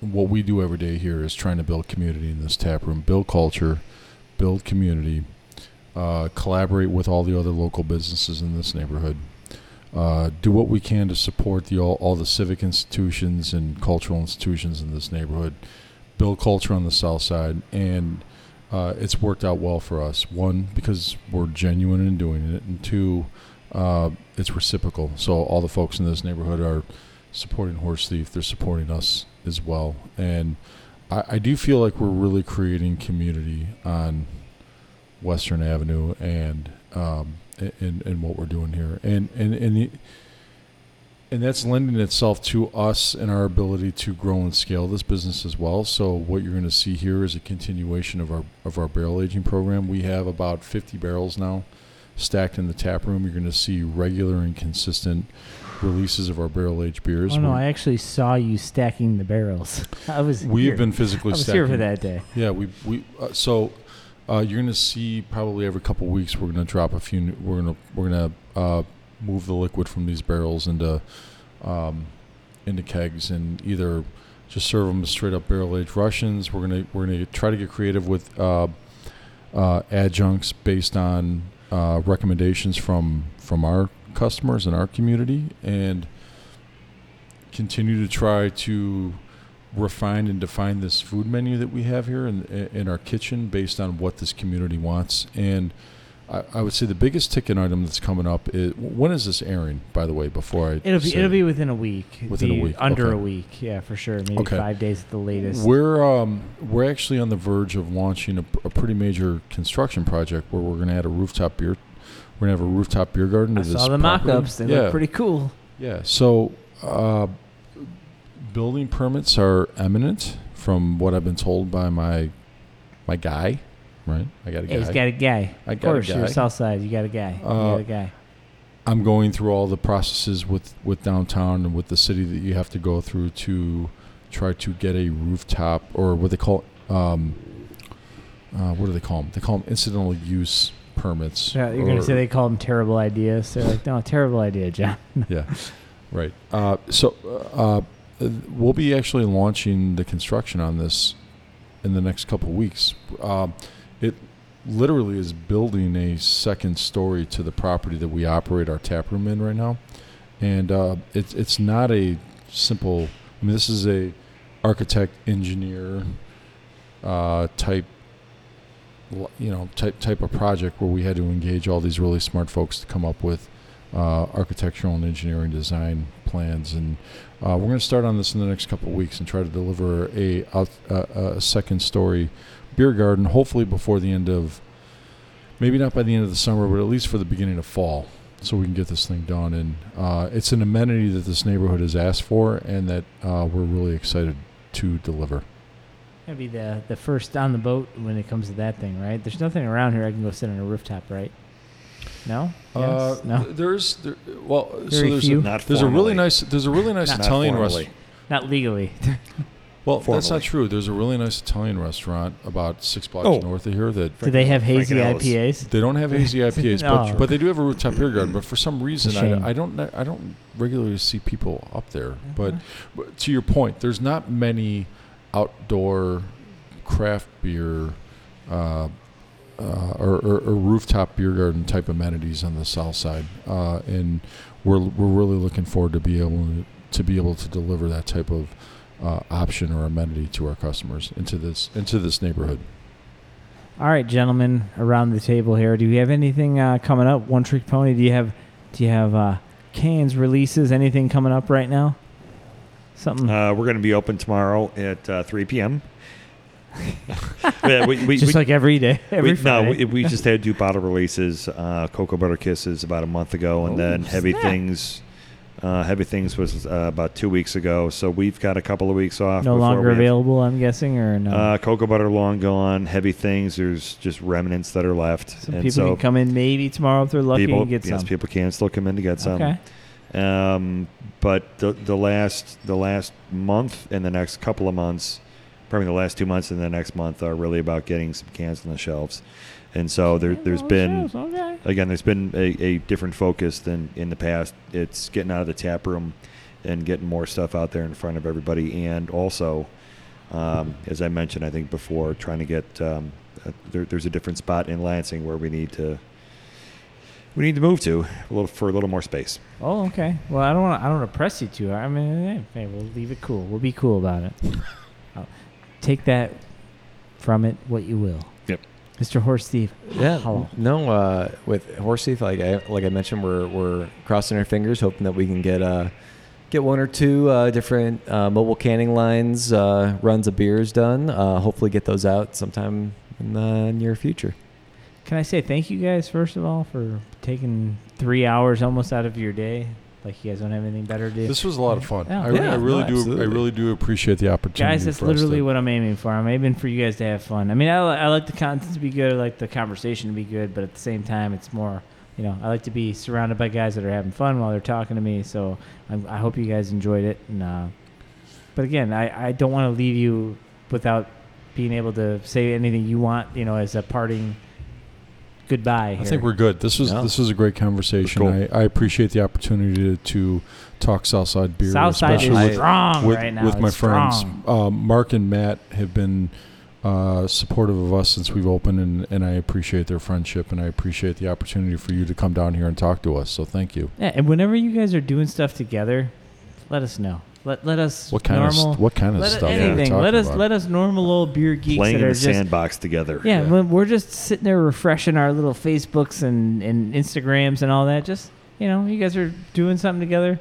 Let us see what hops you're using. Let us see what oats you're using. Let's see the grain bills, all that. So appreciate you guys kind of letting us in behind the curtain and talking about it a little bit. And Absolutely. I think that's something that people just, I don't know, it's such an industry now that's boomed so much that people just, they want to know a little more. You get that thirst for it. You can read all the books you want, but to actually hear what guys that are actually brewing their beer and creating their beer and writing the recipes for their beer, like I don't know, it just speaks to people. Well, thanks for Cool. coming, and keep doing what you're doing because your podcasts are really great. So thank you. Stop it. You're flattering me. Average Joe's Above Average Beer Podcast. You guys are episode 43. I can't believe I've done 43 episodes in 6 months, but I really appreciative of you guys. And hopefully I'll have One Trick and Horse Thief single episodes coming out soon so we can get a little deeper on your guys' backstory and hear a little more. So can we cheers? We don't have any drinks left because we drank too much already. So let's just make glass noises. John drank it all. Drink, Cheers, make buddy. glass noises, guys. That's all we're looking for. Woo! Cheers. I think there's water in mine. And we're out of here. Good night. Cheers, guys.